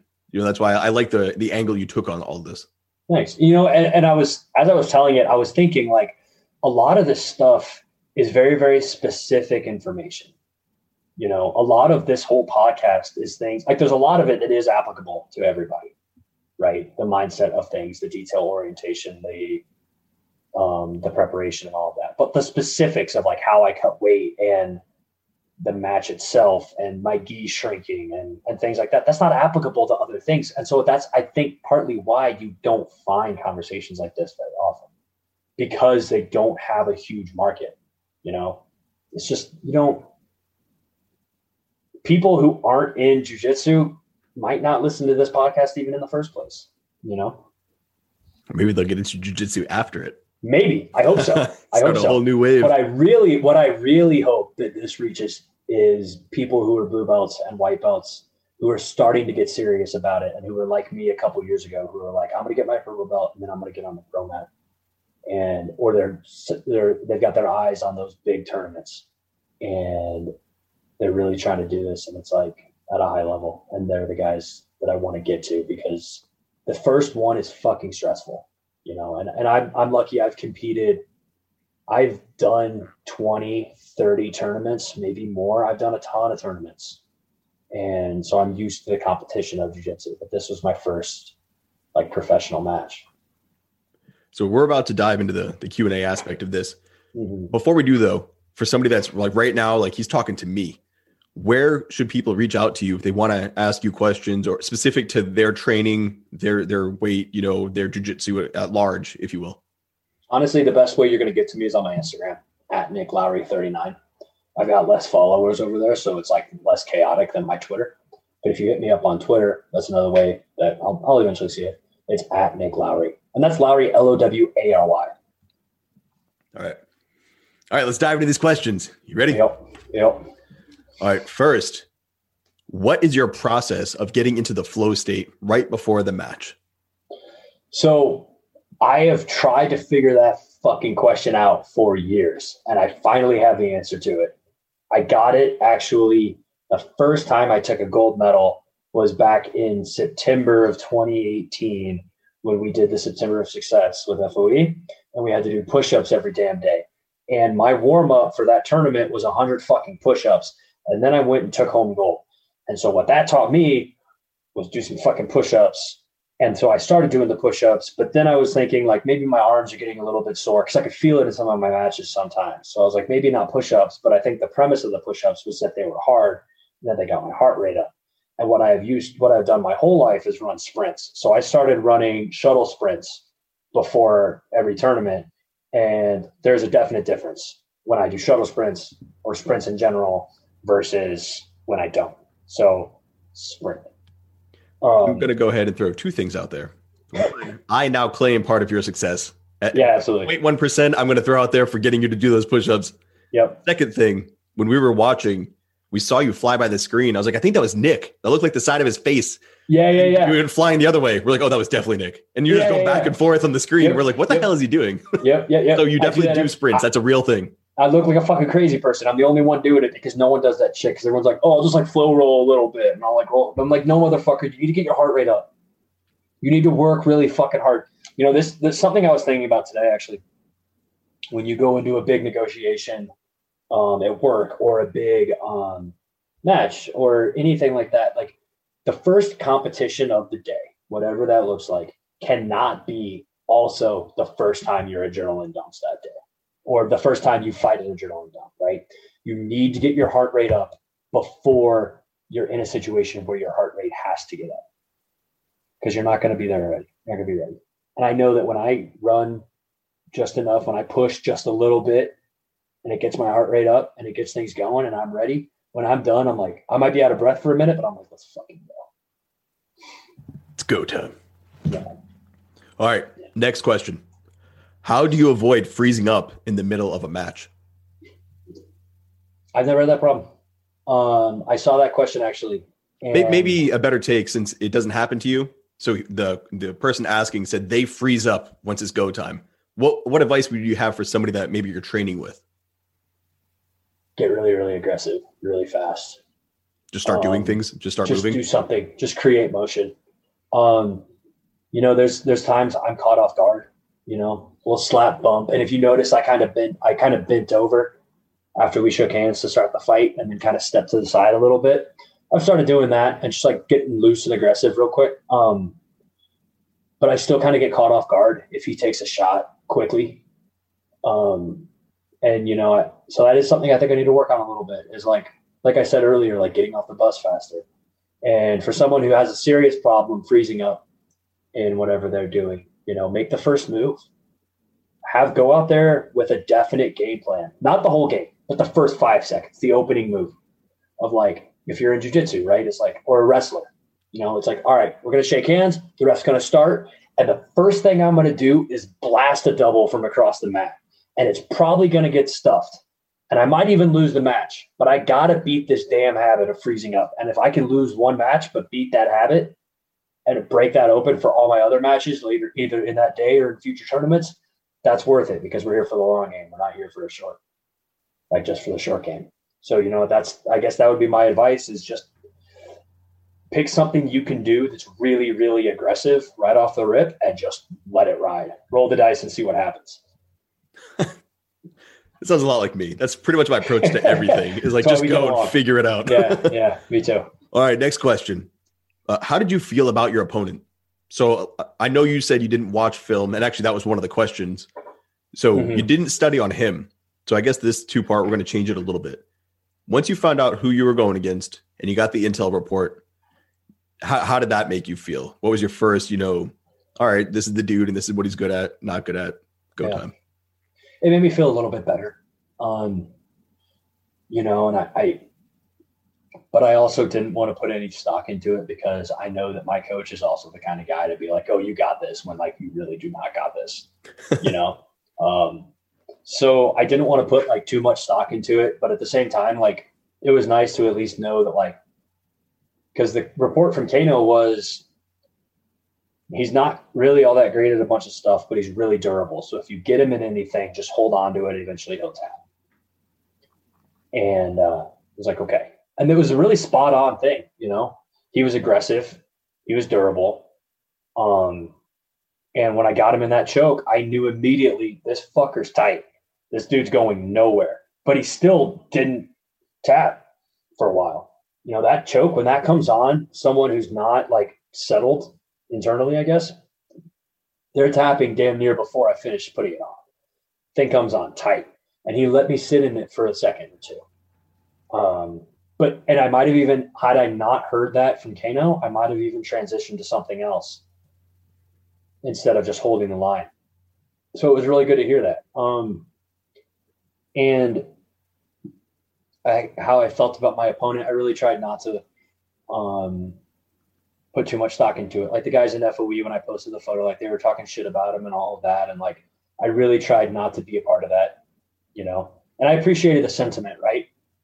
But at the end of the day, it's like, you know, I met him. I talked to him before and after the match, like a lot. I actually showed him what I did to him after the match. He was asking, like, he's like, what choke was that? Like, show me how you did that. And like, I showed him and all of that. And like, he's a really, really cool dude. And I don't want to take that away from him. And I don't want to talk any disrespect on him. There's obviously holes in his game. There's obviously holes in my game too. And I just got to exploit one of the holes in his. And, but at the end of the day, like, I don't try to get too wrapped up in putting him down or building him up or anything like that. At the end of the day, it's like, there's an old saying, losers focus on winners, but winners focus on winning. And that was the only thing on my mind. I'm not worried about him. I'm worried about what I have to do to him. That's well said. All right, next question. Do you have any self-talk or any phrases you repeat to yourself, either game day or during prep time? Yeah. And that, I mean, like we were talking about earlier, you know, the big one is I just kind of keep reminding myself that I train with really fucking tough people that I know that if someone beats me, it's not because my training wasn't good. And just being able to trust my training, you know, even though I'm focusing on all these other details and getting everything else right and trying to make sure there's nothing else on my mind to worry about, there's still things that go wrong. And just at the end of the day, being able to fall back on the idea that I'm training in one of the MMA hotbeds around the country, and specifically jiu-jitsu hotbeds. Denver's a great spot for jiu-jitsu. And to be not only training at Logos with Vieira and some of the other guys that are just like world-class competitors, but also to have the underground network where I'm training with guys at gyms across the city that are also high-level competitors that have won many, many pro matches, and to get rounds in with guys in the UFC. You know, last night, a guy in the UFC, Neil Magny, for those who have heard of him, he just swung by our gym last night and he signed up. And it's like, shit, he literally had a fight a week ago. He fought Chiesa last Wednesday. He lost, and so he showed up. I was talking to him. I got around in with him last night before I lit up my shoulder. And I was asking him, I was like, so what brought you in here? And he's like, well, you know, we've been doing a lot at my gym over at Elevation. We've been doing a lot, but there's a couple holes in my game that Chiesa showed me. And so I'm here making adjustments and working on my jiu-jitsu. And it's like, man, that's the humility that world-class guys have. That's good, you know, to maintain that. It's like, you look at Tom Brady, you know, he loves playing football, and that's why he's the GOAT. You know, He just loves the craft. You look at Eminem, why is he the best rapper? Because he loves the craft. That's his thing. Yeah. He honors it and respects it. So exactly. There's no difference. You think of fighting as more brute force because it's fighting, but there's so much respect and honor and there's a lot more to it when you actually understand the culture. Yeah, dude. And you know, it's funny you bring that up. My PT actually that was helping out with my rib, he used to be a PT for the Patriots back in the early 2000s. I think I told you this story. I know I told you this story, but for those listening, he was a PT for the Patriots and back before Brady was Brady, you know, back when he was still the goofy dude with like a 7-second 40 time and was good, had potential, but nowhere near the GOAT that he is today. And he used to sit there and he would mime throwing a football without a football for hours and hours. And then he would get my PT and the equipment guy out there, and he would make them run 7 and outs for hours and hours. He would just peg them with footballs over and over. And my guy was saying that he used to just be covered in bruises and his hands would be all torn up, and Brady would keep making him run these damn routes for 3 extra hours before and after practice every single day. And because he couldn't get his own receivers to do it, because they were like, bro, you got to chill, take a rest day. Brady was like, fuck you, there's work to be done. And now, whose name do we know? You know? And it's like, you just keep fucking working. I told my kids that story. It's so cool, right? I knew you After would. you told It's so me, cool. I told my mother-in-law, I was like, guess what? A friend of a friend. Yeah, dude, it's so cool. And like, you know, and there's another story recently like that.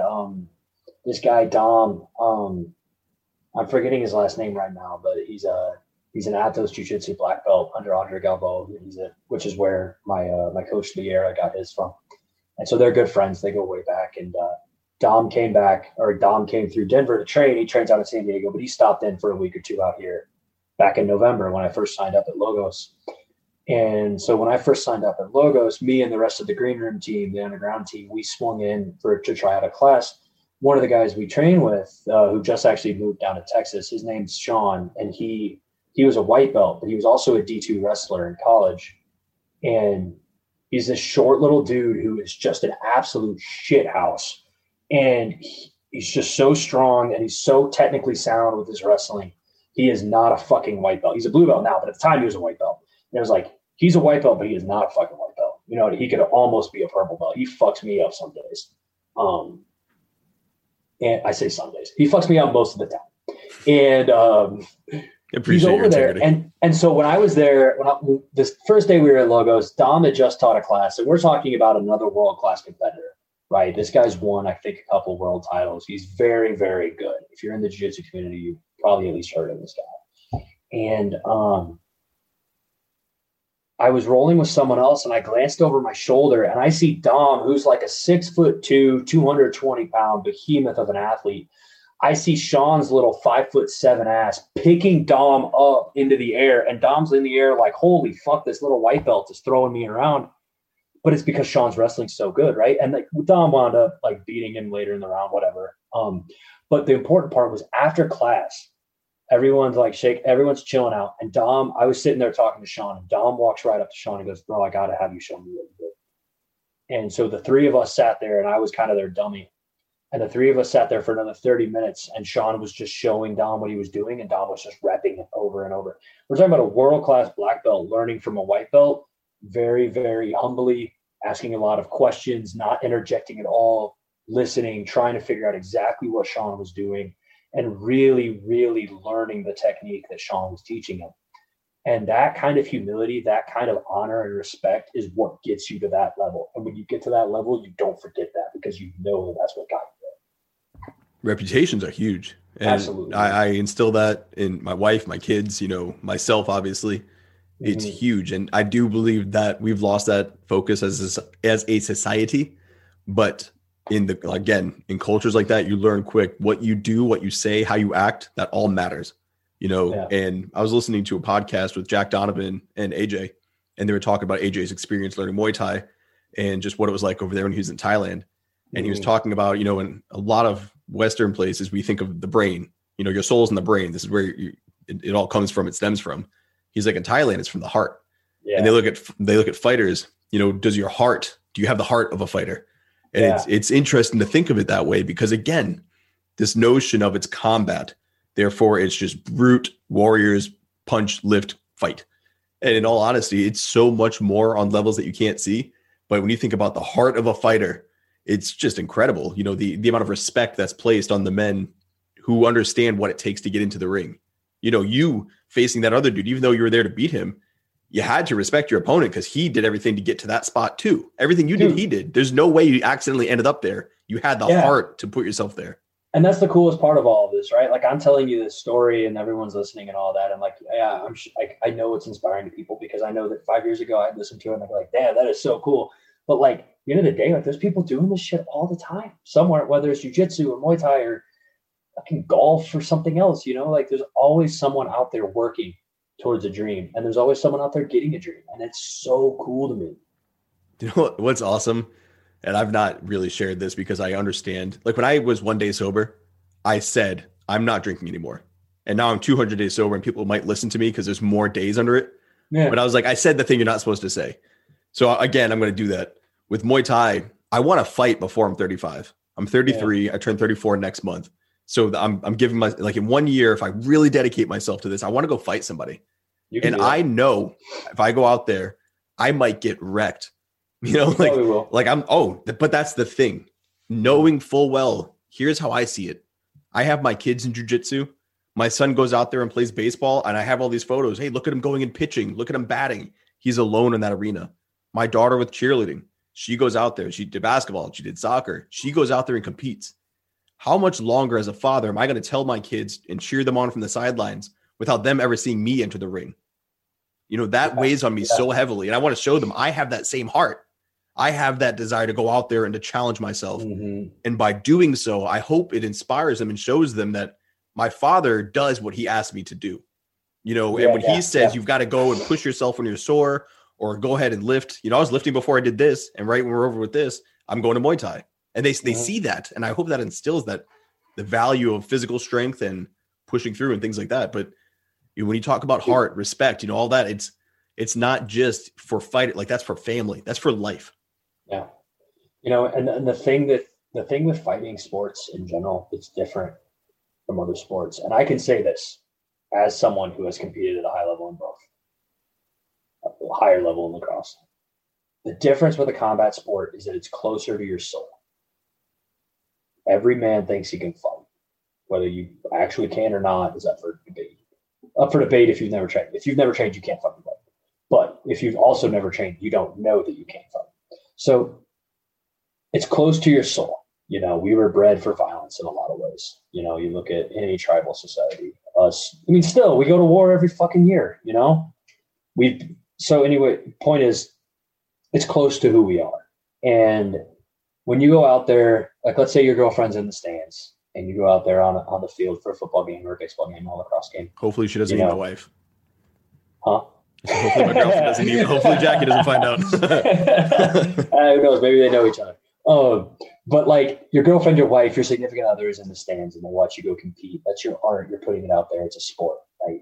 But when you go out there to fight, there's something primal in you that tells you, and it's completely ridiculous, but it's in there in your mind that it's like, if I lose this, she's going to go home with that fucking guy instead of me. And it's like this crazy feeling in the back of your head that like is completely unfounded in reality, at least present day reality, a combat sport reality, you know, but it's there, you know? Well, when you look at it though, if you knocked him out, you know, he tapped you, just choked him out, that you could have killed him. If you really boil it down, if this was a fight, the winner of the fight could have killed the other person. Yeah, we joke about it like it's murder. Yeah. You know, like when you win a fight, you beat that man. Like that's got to be. There's a unique element to that if you've not experienced it, you know, I've never been knocked out in a fight. I fought, you know, I've wrestled, I boxed, not professionally, but like just in pump rooms and on the ship, you know, when you get bored of deployment, beat the crap. Nothing to the level where I was literally laid out in front of people and have to get up and pick myself up and look myself in the mirror and say, well, you gave your best. You know, dude, I'll tell you when I hit that moment, I'll figure it out. But until then, it's just LARPing. It's just me pretending and thinking I know what's going to happen. But you've been doing it. I'm now entering this world of yours. Yeah.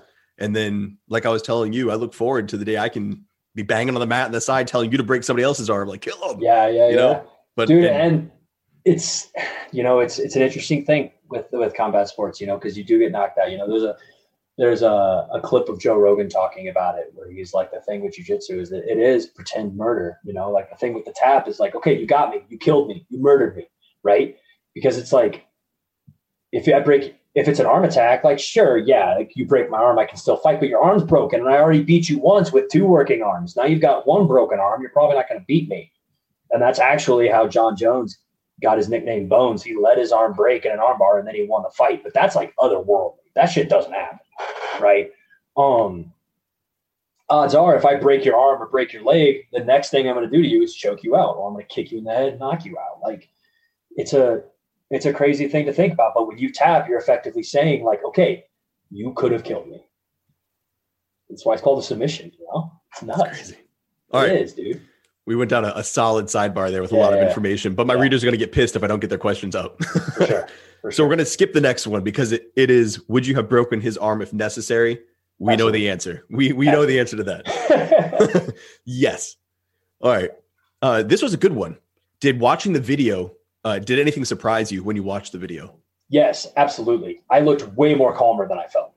Oh, interesting. I thought you were going to talk about moves or no. Bro, that's no, cool. No. Like watching me walk out, I looked fucking calm and all that shit. And in my head, I'm like, I'm going to die.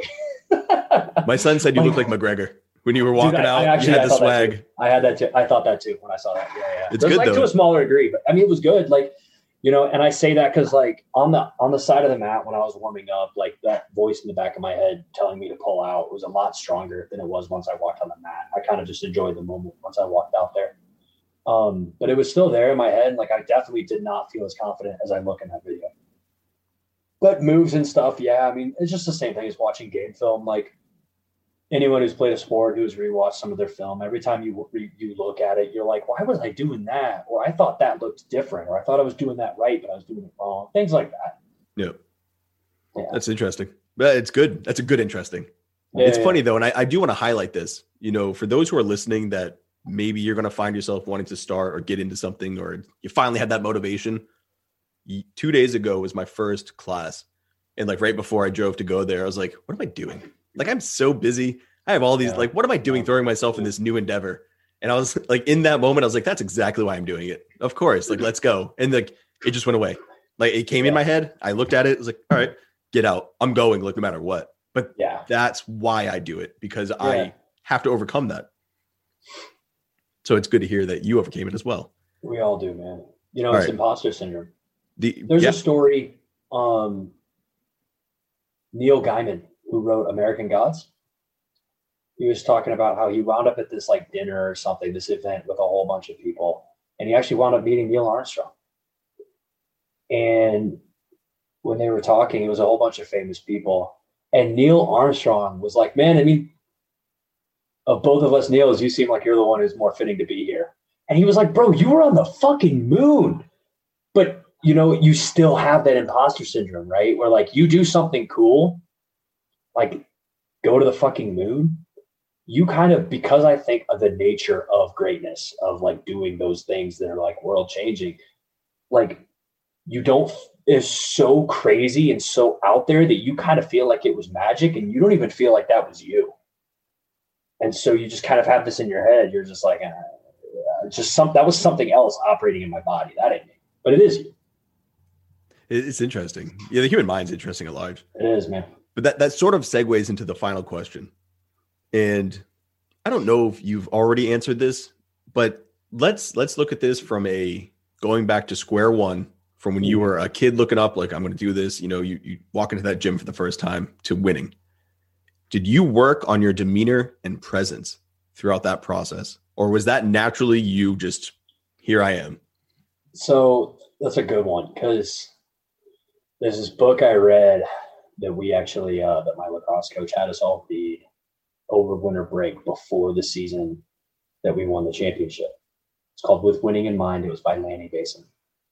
And it was, to this day, if anyone asked me what one book about performing under stress you need to read, it's that fucking book.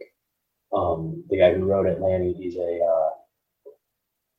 I think a multiple time Olympic gold medalist in rifle shooting. And if there's anyone out here who's shot before knows, it's fucking stressful, especially on a competition level. And I'd imagine it's very similar to the stress you get from golf, where it doesn't matter, where like you can't control what the people you're competing against can do and are doing. And jiu-jitsu is a little bit different because you kind of can in a way. But with things like that, where it's an isolated sport where you're doing you and you can't control what he's doing, you might have a career high game, but he might have also a career high, and he just might beat you. And you can't control that. And all you can control is how often you put up career high numbers. And he talks about it, and he talks about how like you have to remain calm and all of that. And there's an interesting loop between your physical actions and your emotional response and your mental response. So what I mean by that is like, you know, people say like adopt a power pose before you go into an interview, you know, like shoulders up, stand all excited and all that shit. Like act like you're powerful because you'll act powerful. And there's a little bit of truth to that, you know. If you ever watch an Olympic event or a high level competition, you'll see a lot of people yawning. See it a lot, man. And that's calming themselves down. Because when you're calm, you yawn, right? When you're tired, when you're relaxed, you yawn and you're like, all right, I'm kind of tired. But if you're excited and all that shit, and then you force yourself to yawn, that calms yourself down a little bit. And he talks about that in that book. And so since then, I've been trying to act. And this was what was so cool about seeing myself look more confident than I felt, because I know that by acting confident and acting relaxed and all of that and loosening everything up and walking out there kind of with that swagger, like it forced me to calm down a little bit. And, you know, if they had me on the video on the sideline when I was warming up before, you could probably see me yawn a time or two, trying to calm myself down. So to answer the question, no, the specifics of it aren't rehearsed. There's not, I want to do this or that, but I do know that if I act confident and I act relaxed, I'm going to become more confident and relaxed because of that kind of cycle. It's a good answer. You know, we did notice it. We were commenting before the match started that he was more stiff.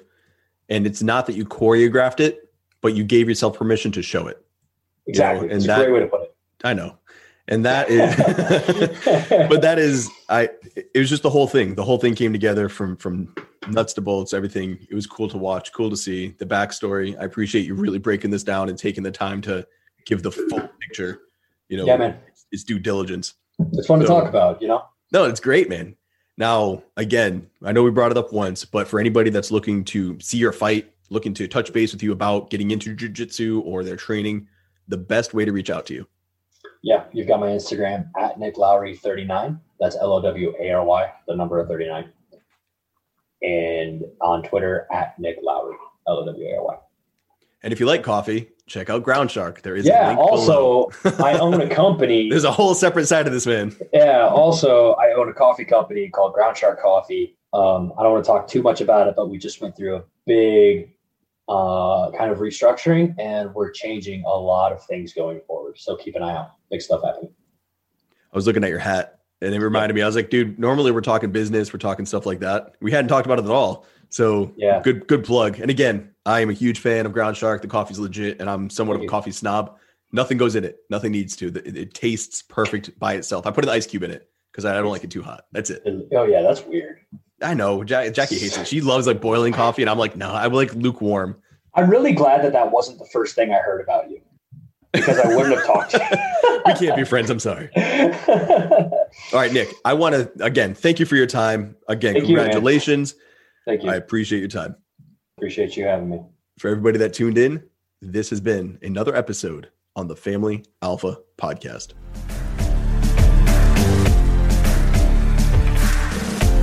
Thanks for listening. You can join our private men's-only community at thefraternityofexcellence.com. And don't forget to find Zach on Twitter and Instagram with the handle @ZachSmall_.